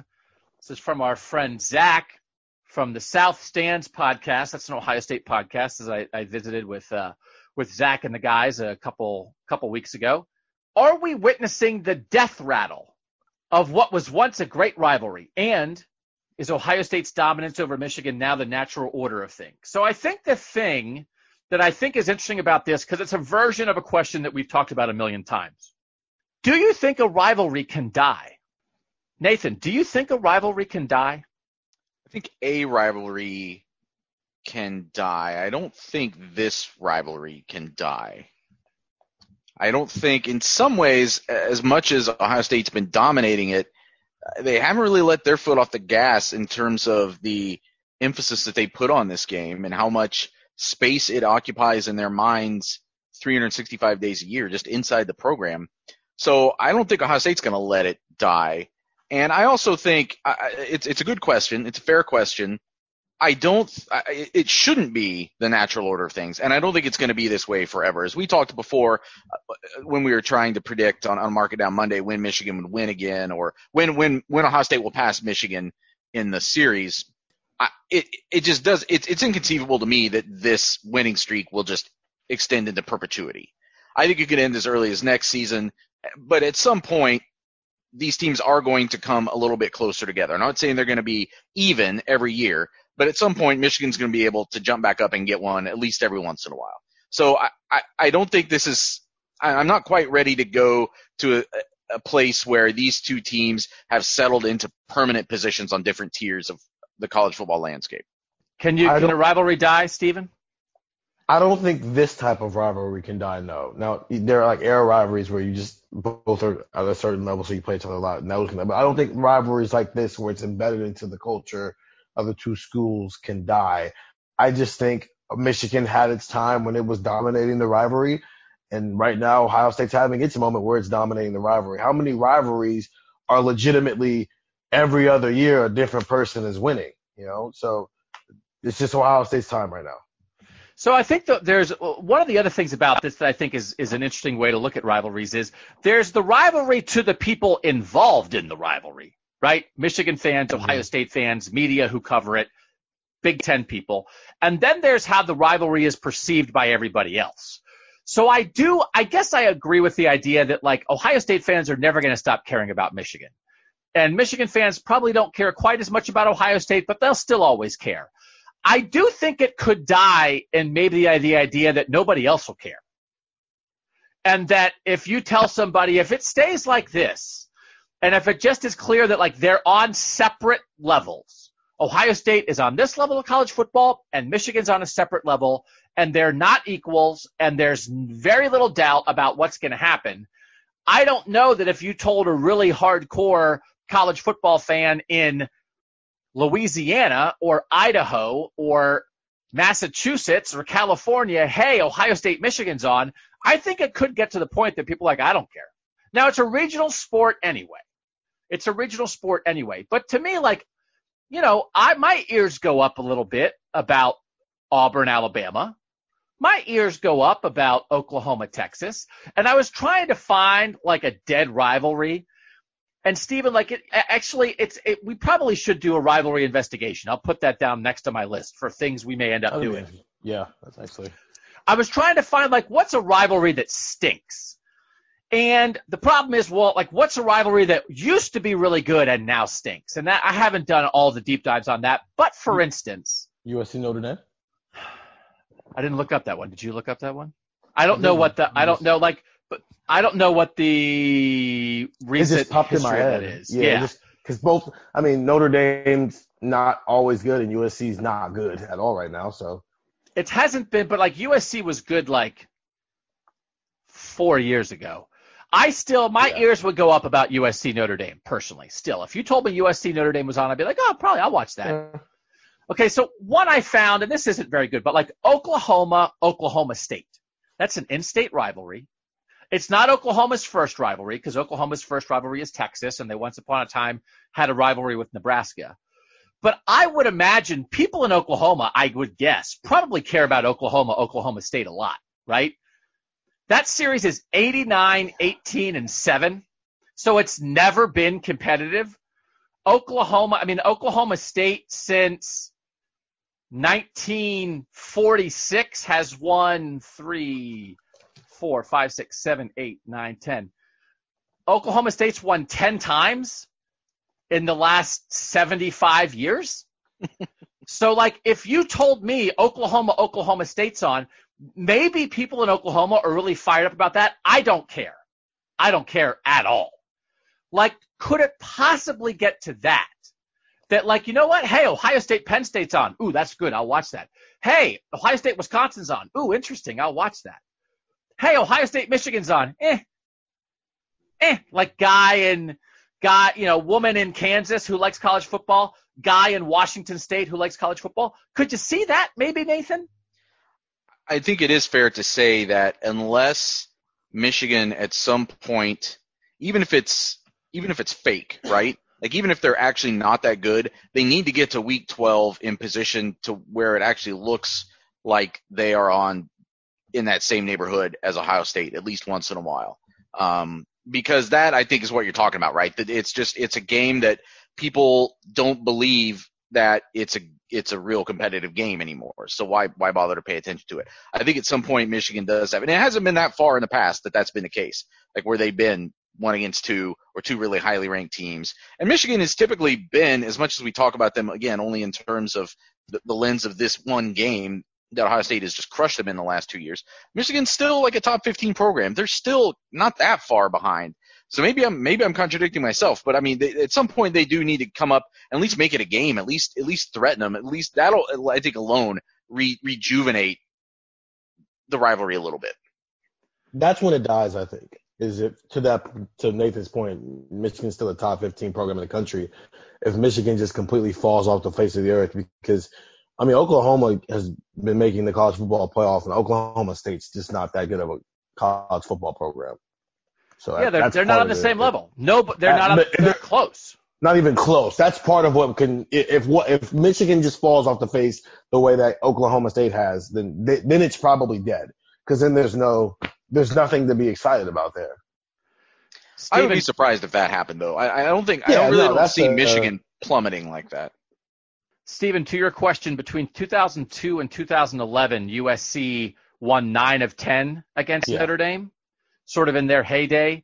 And then from 2012 to the present, Notre Dame's won 6 of the last 8. Mm-hmm. So it's just been swinging back and forth. Wow. And it has swung a little bit. There was a stretch. I mean, it's almost like Ohio State, Michigan. You know, there's the Notre Dame stretch in the 80s. There was a USC stretch in the 70s. There was a Notre Dame stretch in the 50s.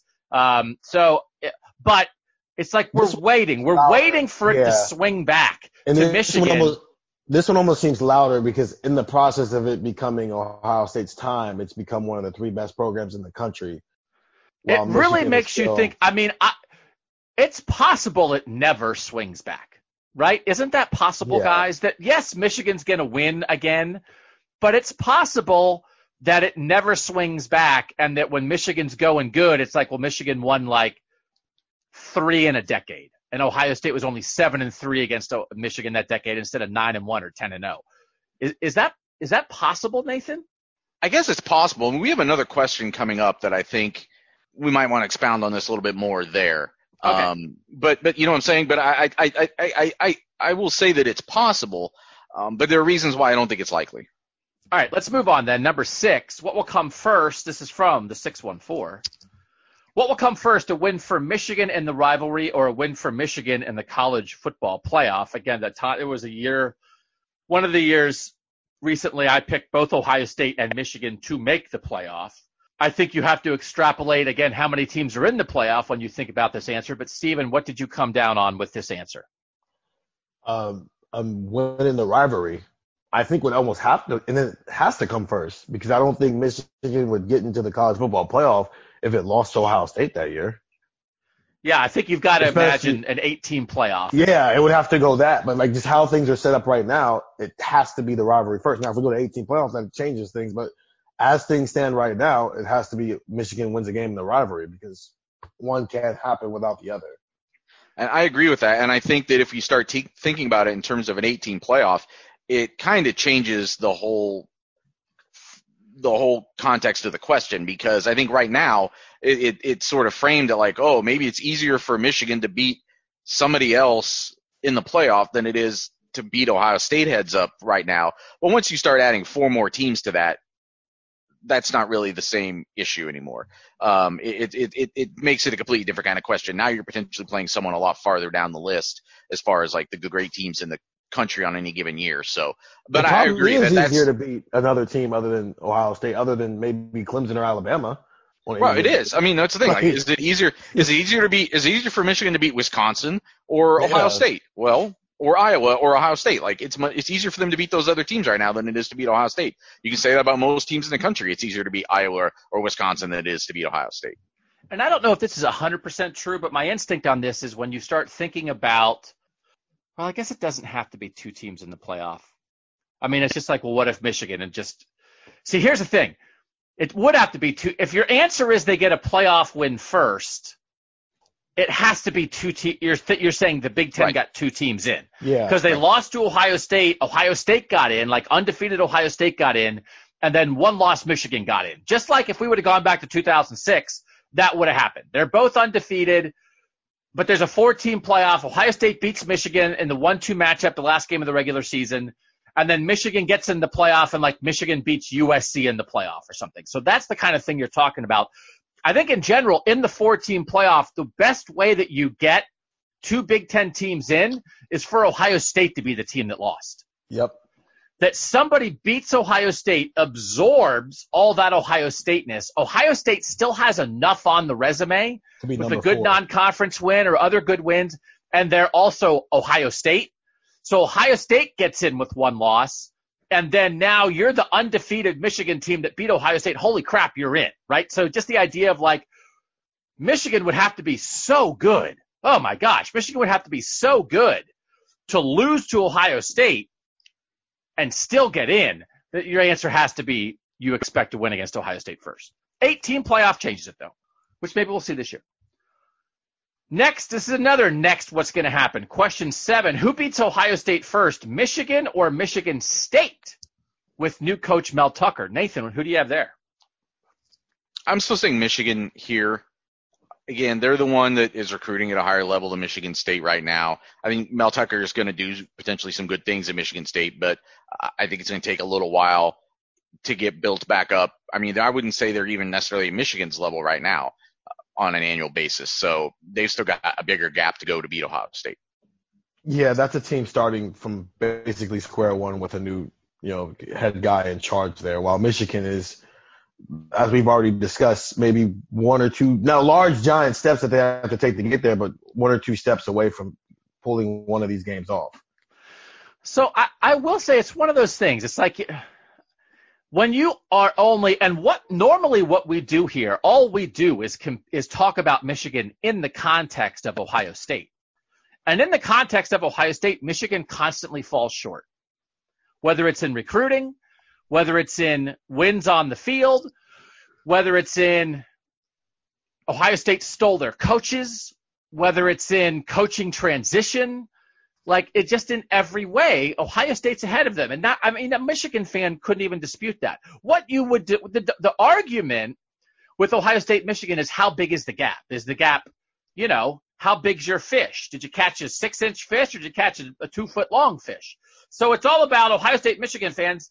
How far apart do you put your hands? It's not about who's ahead. But when you start comparing Michigan to other Big Ten programs with a question like this, then you do realize, listen, man, Michigan's pretty good. I think Mel Tucker's a good coach. I think what Michigan State has done there has been what they built under D'Antonio at its peak was like a really interesting thorn in the side to Ohio State. But Michigan should be and probably will be better and more positioned, at least for a while, to beat Ohio State. I didn't know where to squeeze this in, but just as a little quick reminder, like talking about recruiting, the 19, 20, and 21 recruiting classes, just a little comparison because, these are the guys that are going to make the difference over the next 2 or 3 years. 19, 20, 21, Michigan had 5 top 100 players total in those classes. Ohio State had 22. And we're still finishing the 21 class, and Ohio State will add a couple more top 100 guys. So that 22-5, that's pretty stark. When you expand it to top 250 national players in those 3 recruiting classes, Ohio State's edge shrinks to 36-26. So Michigan is not getting it done. We talked about J.J. McCarthy and the chance of Donovan Edwards and some of these top shelf guys, and they've got to get more 5-stars. They've got to sprinkle in some 5-stars to compete with Ohio State. But when you do talk about like depth of talent, Michigan does a lot of the 213th best player in the country, the 311th best player in the country, the 271st best player in the country. They get a lot of guys like that, and that sort of pales in comparison to Ohio State when Ohio State has 11 top 100 kids. But compared to almost everybody else in the Big Ten, it's really good. So it's just hard for me to go almost anywhere else on a question like this because I think when you only talk about Michigan through scarlet-colored glasses, you can get a skewed view sometimes because in the end, they are still quite good. So I think it's definitely Michigan. Question 8 from the 803. Michigan recruiting seems to have shifted its approach to more speed-based players as a direct result of Ohio State running them out of the stadium. Do you think this is a good approach? Personally, with where they are located and with the non-built-in advantages that Ohio State has, they should strive to be a better version of Wisconsin in style and approach if they really want to be successful long-term. That's Bake of the 803. And I'm going to couple this slightly with the 9th question, which is about the Jim Harbaugh coaching philosophy from the 216. Are Jim Harbaugh's offensive and defensive philosophies too outdated for the modern game? Was he ever a good coach, or did he fall up in the coaching world? Because when you're asking if they should be like Wisconsin, you're talking about coaching philosophy. So we're going to talk about what their philosophy should be going forward and kind of what it has been in the past with Jim Harbaugh. We'll try to combine those two. Nathan, are you in favor of Michigan being Wisconsin East? Should that be their strategy? No, they should strive to be better than that. That's in their history. That's in their tradition, is to be something better than just another good college football team that wins a weaker division. They should be more than what they are now. There's no reason we shouldn't at least be talking about them in the same way that we talk about Penn State, which I think is a program that is slightly above where Michigan is right now. Michigan should be in that conversation. They should be closer to Ohio State. I mean, when I was younger, growing up in the footprint of the Big Ten, we talked before about how like what it is to be a great college football team and how like an aura is part of that. And when I was growing up in the footprint of the Big Ten, Michigan had that aura as much or more than Ohio State does. And I'm not that old that I'm kind of old, but I'm not that old. You're pretty old. I'm getting pretty old. You're pretty old. This is Nathan, this is a very back in my day type of story right now. But my day wasn't that long ago when I was in like my teens and 20s where Michigan was considered like a force. I mean, that people talked about Michigan depending on the year the way that they talk about Ohio State now. And I think Michigan can get back to that level. I think they're in a lull in terms of that level. They're still a really good football team, good football program. They just aren't at Ohio State's behemoth level right now. And either Ohio State slips up again at some point, or I think there's room for Michigan to make a jump back up to that level. But I think your criticism earlier of the fact that Jim Harbaugh hasn't developed his quarterbacks yet. And there's another part of this question I think is almost a separate question as to whether Jim Harbaugh's ever been a good football coach. The question of whether or not he's developed quarterbacks at Michigan is obvious. Like he hasn't gotten it done. He has not developed really good quarterbacks at Michigan now. And that's something that he has to fix, maybe first and foremost, to really be able to challenge Ohio State. All right. So no Wisconsin for Michigan. Steven, where do you think about that? No. Last time I checked, Wisconsin's not beating Ohio State either, and we don't need another Wisconsin in the world. We've got one, and they've got a very low ceiling to what they can accomplish. I agree with Nathan, they need to strive to be more than that, and I think they have an opportunity to be ahead of where Wisconsin is. They should be like what Penn State is right now. They're a good program who, plays Ohio State tough. Every so often they might get a win, and they're one of the top 20 to 15 programs in the country. So I agree with that. Now move on to the offensive and defensive philosophies. I do think it's been interesting to me as a non-Jim Harbaugh expert, but just sort of my outsider expectations. I went back and looked at what he did in his last year at Stanford. And in 2009, his second to last year at Stanford, Toby Gerhart went so nuts he finished second in the Heisman Trophy balloting as like a big, broad-shouldered running back. And then in 2010, Andrew Luck was Andrew Luck, and they had Kobe Fleener, and they were like throwing the ball to tight ends and stuff, and they were fourth in the country, and they only lost once. And I thought that Jim Harbaugh, then he went to the NFL, but it's like when you started thinking about Jim Harbaugh at Michigan, I was thinking about the Kobe Fleeners. Toby, Kobe, Colby, Tolby, Tanner, Trevor, Toby, Tyler. I don't know. I can't but I thought it was going to be a whole mishmash of Kobe and Tolbys and Tanners and it like Tanner. Where are they? Like Tanner Toby? Muse, who I Yeah. call Toby. I know. So where's my Coby Fleener? So the thing is, I thought he was going to come in and develop quarterbacks. I thought they were going to have like a power offense where they throw to the tight end. I thought they'd have like a really sturdy defense. That defensive efficiency I looked up in 2010, the last year at Stanford, they were first in the nation in offensive efficiency and 10th in defensive efficiency. And I thought that's what it was going to look like, that Urban Meyer was going to be running this power run spread with some fast guys that are hard to keep up with. And then here comes Jim Harbaugh with like a pro style attack with a really good throwing quarterback that attacks you with tight ends and is going to play sturdy defense. And like, it feels like it hasn't quite been the best of that because they haven't developed the quarterbacks. And now they've switched, as the other texters had mentioned. They've kind of gone to more of this speed thing. They brought in Josh Gaddis to kind of like run the spread. So I do feel like what I thought his original philosophies were, he never really maximized, and now he's kind of moving away from it a little bit. And I do think that's always a little bit hard. Jim Harbaugh brought in Josh Gaddis to do something that Jim Harbaugh doesn't naturally do himself.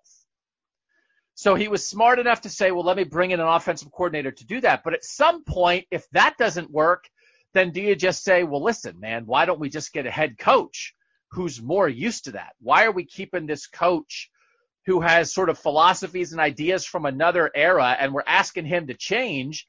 Maybe he can't change. Maybe the game is just changed. The game has changed. He hasn't. Let's make a switch. So in terms of are his philosophies outdated? I think maybe, and I think Josh Gaddis is proof of that. So maybe he's an old dog that can learn new tricks, but I do think it's an interesting analysis of Jim Harbaugh. And if this Gaddis thing doesn't really work, then I think maybe that is the end of Jim Harbaugh. So the second part of that question, Nathan, is, was he ever a good coach or did he fall up in the coaching world? You seem intrigued by that part of the question. Well, I think it's a very Ohio State fan kind of question. I don't mean to criticize the questioner, but I mean, just look back at Jim Harbaugh's career. I mean, he takes over at San Diego State, fairly mediocre program, goes 7-5, then 11-1, 11-1 back to back. So that gets him the Stanford job. He builds Stanford in 4 years to a 12-1 team. That gets him the 49ers job. His first 3 years in the NFL, 13-3, 11-5, 12-4, 3 NFC championship games, and losing a Super Bowl. And then in Michigan, and again, I know we only look at it through the Ohio State eyes, but in 5 years at Michigan, 47-18 and 3 10-win seasons. So Jim Harbaugh's a good football coach. And that place was a mess when he got there. And Michigan was a mess. So Jim Harbaugh is a really good football coach. I know he can't beat Ohio State. I know you could make a very strong argument that he is one of the reasons why they're not beating Ohio State. Jim Harbaugh is a very, very good head football coach. I feel like that's a non-controversial statement. He's a good coach who is a part of a rivalry that's had great coaches right now. So, and I guess the question is, so he didn't fail up in the coaching world. You don't go from San Diego to Stanford to the Super Bowl to Michigan by failing up. But are his best days behind him? Maybe. That's fair. That's a fair thing to ask. Sure. Yeah. Which is not what the question asked, but yeah. But Urban Meyer kind of made the same decision when he decided to bring Ryan Day in after losing 31-0 to Clemson, and it revamped things. It just happened to work for Ohio State, and in year one for Michigan, it didn't work. Yeah, no, I agree. And weren't people at the end of Urban Meyer's tenure, some people asking, are his best days behind him? Oh, there was a lot of stale offense talk. With Urban, for sure. I just think it's easy to say that, right now after year one. We see what the quarterback recruiting looks like for Michigan right now with J.J. McCarthy. Let's see with both of those things intact, let's see what happens. I do think we're sort of, and people have pointed this out, and it's an obvious point, but Harbaugh has never been a head coach at a place for as long as he's been the head coach at Michigan now, because he did 3 years at San Diego. He did 4 years at Stanford. He did 4 years with the 49ers, and now he's done 5 years at Michigan. So he's sort of like entering, I don't know if you want to call it a second act at Michigan, but he's never been a head coach of this place this long. I do think he might make more sense in college than the NFL because he's weird. And there's a quote that I came across from the great former 49ers linebacker Patrick Willis early in Harbaugh's tenure that, like, he's crazy, but he's good crazy. And now I'm paraphrasing. Because he's, like, crazy, but he's the kind of crazy that's, like, he's on your side. You want him in your foxhole. He'll do anything for you kind of crazy. But he's definitely crazy. And that kind of came out at the end. Alex Boone, the former Ohio State offensive lineman from Cleveland, who played for Harbaugh in San Francisco, said some stuff sort of near the end of the Harbaugh tenure, after the Harbaugh San Francisco tenure, that I do just think it's possible he wears on you a little bit. But in college, the players move through. So it's like if you're a superstar NFL player for one franchise and like Jim Harbaugh's your coach for like 5, 6, 7 years, you might be like, oh my gosh, this guy's driving me nuts. College players aren't around long enough for Jim Harbaugh to really drive them nuts, or like right at the point where he's driving them nuts, they leave. So he really might be a college coach, because he could stay and the players cycle through rather than going to the NFL and feeling like he has to cycle through. So I do think he's a player's coach who also wears on the players over time. So I think that part of him, he's always been a different kind of dude. But I just think that might fit him at Michigan. And then it's all a matter of, does he wear on the fan base? Does he wear on the donors? Does he wear on his athletic director? Does he wear on the university president? Those are the people who have to deal with him for longer than 4 years. The players, it's like, I'm in and I'm out. So maybe that would be, in the end, what maybe if there is an end of Jim Harbaugh at Michigan, what might contribute to it is the people who are in charge at Michigan are just maybe tired of the act. So I do think that's part of who he is. But I don't think he failed up. I do think it's possible the way he wanted to win football games at the beginning of his career is not quite so easy to win games these days with that philosophy. This question, I think, possibly is factually incorrect. And I looked it up and I was confused. And I don't know if anyone else looked this up. From the 614, Harbaugh's current contract goes through 2024. If there are no Big Ten titles or playoff appearances in that time, will he finish it out? And is it more likely he'll leave or be fired? I don't think that's right from the 614, because there's reporting, the Michigan people, the Michigan writers have been writing this offseason that his contract actually is up after 2021 and that they are in the midst of renegotiations. And I will read you a story from Rainier Sabin from the Detroit Free Press, and everybody's writing the same kind of stuff. The agreement itself, which is set to expire following the end of the 2021 season, hasn't been extended, raising doubt about Harbaugh's long-term future with the program. That is a story from July 8th, from this month.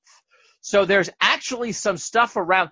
It feels like what Michigan is saying is that, hey, we were talking about it, then the pandemic happened, we all love each other, but there is a little bit of something hanging over Michigan. So we're going to have to change the phrasing of the question a little bit. But what interests you then, Stephen, about Jim Harbaugh's contract situation, as here we are getting ready for the fall of 2020, and his deal as it stands is up after 2021? Well, I mean, if we're seeing reports of, a 3-year extension, then obviously, Michigan itself, it feels like he's doing a pretty good job outside of the rivalry. But if those agreements don't come to term within the next, 24 months here, and 2021 comes up and he still hasn't beaten Ohio State, it'll be interesting to see if that's like, if he can't win in this rivalry, that's the thing that forces him to go in a different direction. Has he gotten a 3-year extension?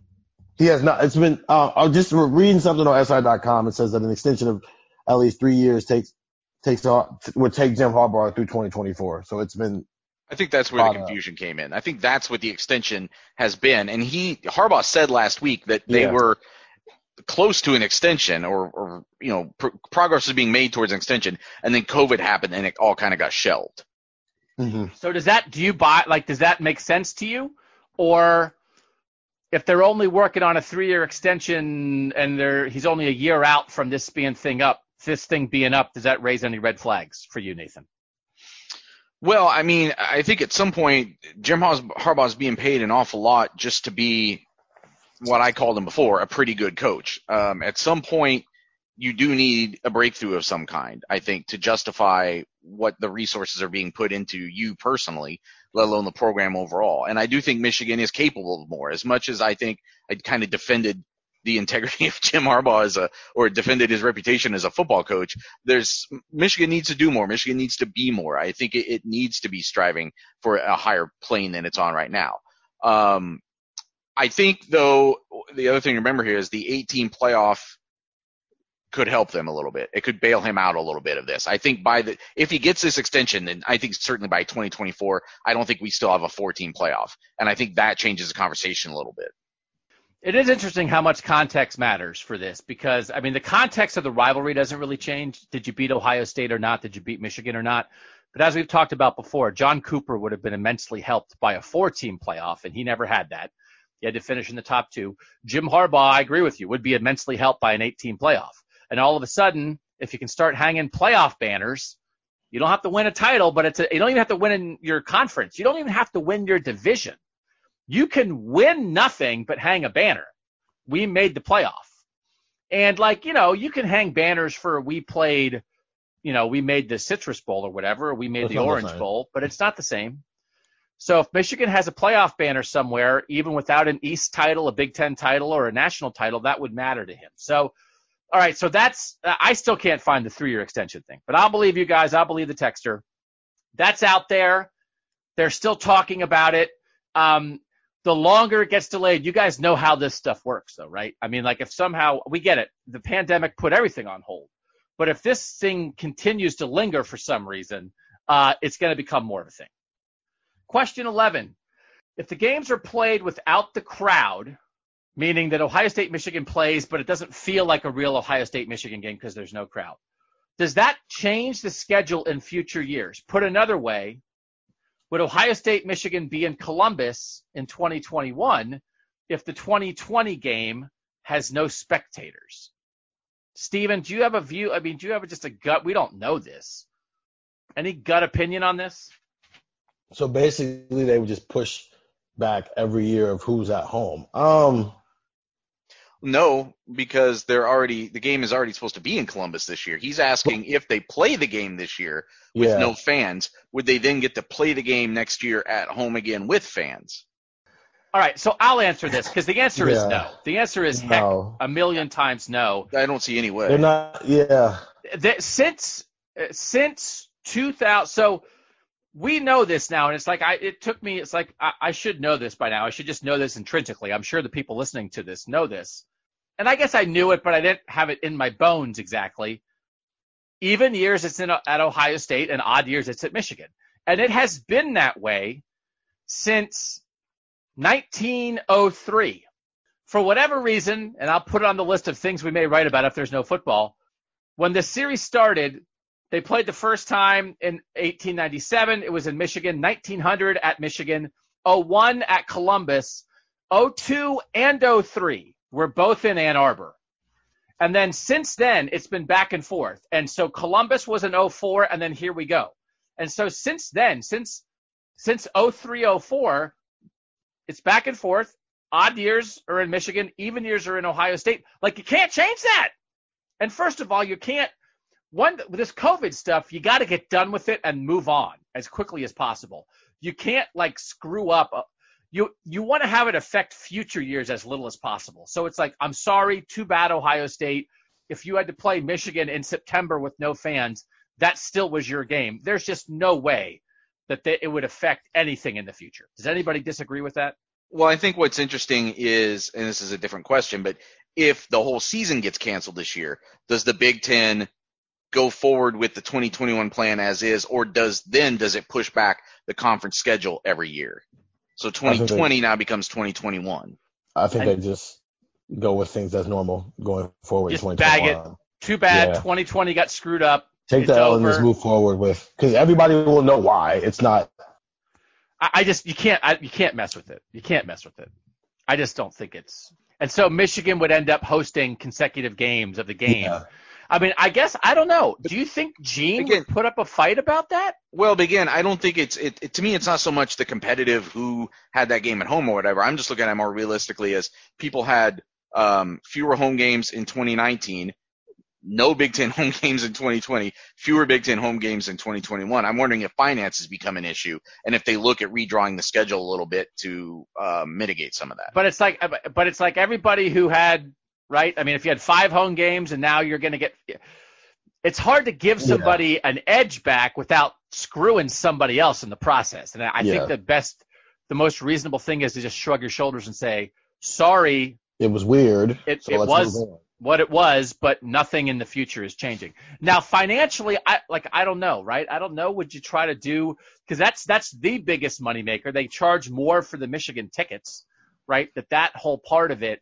I would wonder how the conference might work that out because they share so much of the stuff with TV revenue and things like that. But, your gate is your gate in terms of ticket sales. I wonder if Gene would try to – but on the other hand, because Gene is like telling Oregon – we're not switching the 2021 game in Columbus, like we're not playing that game. Like that game is out. So I don't know. I just think in the end you have to go by, you just wipe it away and move on for the future as normal. All right, last one. From the 419, go down the rabbit hole. If JT Barrett is short on the spot in 2016 and Jim Harbaugh wins in 2016, he most likely would have a win over Ohio State and a playoff appearance. How does that change anything? We have done this before, but I still think it's not a bad way to sort of finish off our part of this Ohio State-Michigan podcast. It's the thing we've talked about so much. Nobody in the Ohio State-Michigan series, we've gone over that in previous podcasts with the coaches. Nobody's 0-5. Jim Harbaugh is 0-5. This run for Michigan is devastating. And then and I don't know that this gets brought up a lot. I mean, the only win is the Ohio State's program blew up and still, if it's the pass is 2 inches shorter on the DeVere Posey's fingertips, Ohio State might win that game. But Michigan hasn't beaten a good Ohio State team, since 2003. So, in the end, and we've done this before, but we'll do it one more time, Stephen, as we sit here, if we were sitting here and Jim Harbaugh was 1-4, and if Michigan had gone, let's do this too. Let's send Michigan to the playoff and have them lose to Clemson 31-0. Because let's spin it both ways. Because I know still there are some Ohio State fans who were scarred by that 31-0 loss to Clemson. If you give that game to Michigan, because I don't know that there's anything that Michigan did that would have been that much better than what Ohio State did against Deshaun Watson, right? And I know Michigan didn't have Malik Hooker. Maybe it would have been 38-0. I feel like almost it would hurt Ohio State fans to have lost that Michigan game for sure. But then if Michigan would have gone on and gotten waxed by Clemson, then Ohio State fans would be like, see, the one time you got in the playoff, you guys sucked. When we got in the playoff, we won it. It's proof that you can't hang with the big boys. So let's play that rabbit hole 2016 game. Now, that trash talk gets put on the table. It almost aids why Ohio State fans feel that they're better than Michigan is, so it aids that. But outside of that, I don't think it changes much in Ohio State's trajectory. Ryan Day still gets brought in, and he revamps the quarterback room. Okay, but this is a Michigan podcast. What about Michigan's trajectory? We probably view – I mean, they would have had a playoff appearance, so maybe we view them this rivalry a little bit differently just because Jim Harbaugh would have finally got one and it would have been over Urban Meyer, so they would have had a playoff appearance already. So the gap would still be the gap, but at least Jim Harbaugh would have finally gotten a win over Ohio State, and it would have been in Ohio Stadium. Nathan, what do you think? Does it change Michigan's trajectory very much? Well, again, I think relative to Ohio State, it certainly does. I think right now, you talk about a 3-0 gap in terms of playoff appearances since the playoffs started. That's very different than 2-1. Taking one away from Ohio State, giving it to Michigan, I think that changes the complexion of a lot of things. I don't think we're getting questions like the one we got before about whether Jim Harbaugh has ever been a good football coach, because he would have a pretty significant head-to-head win against Ohio State and an accomplishment that Ohio State didn't have. I think but I think what you're probably asking is Michigan in a different place today if it had won that game? I think that's a really interesting question to ask because, as you pointed out, it's not like they are in the dregs of college football. They're still recruiting at a high level compared to a lot of college football. they're still one of the better programs in the Big Ten, one of the better programs nationally. We're talking about like a top 15 program. So could they have used that moment to kind of catapult themselves up to another tier? And now maybe they are that they're there instead of Penn State right now or something like that, or they're right on that next level. I think it's possible, but that's why sports are great, because now we'll never know. All right, let me spin this the most Ohio State way possible. It's what it would mean for Michigan through the eyes of Ohio State. Knowing Ohio State, some Ohio State fans and some Ohio State reporters like I do, if Michigan had beaten Ohio State in 2016 because the spot had gone the opposite way, and that was Harbaugh's only win against Ohio State. He's 1-4, and he's 1-4. The one is on the spot. And then they go to the playoff, and Deshaun Watson takes them apart. And Ohio State goes to whatever. I don't even know what bowl Michigan went. But Ohio State goes to some other bowl and beats the 11th best team in the country, because that team doesn't have Deshaun Watson. I almost think that would be worse for Michigan, because Ohio State fans, since a lot of Ohio State media would never stop talking about the spot. And if you're an Ohio State fan and you think the Michigan fans talk about the spot too much, imagine it the other way.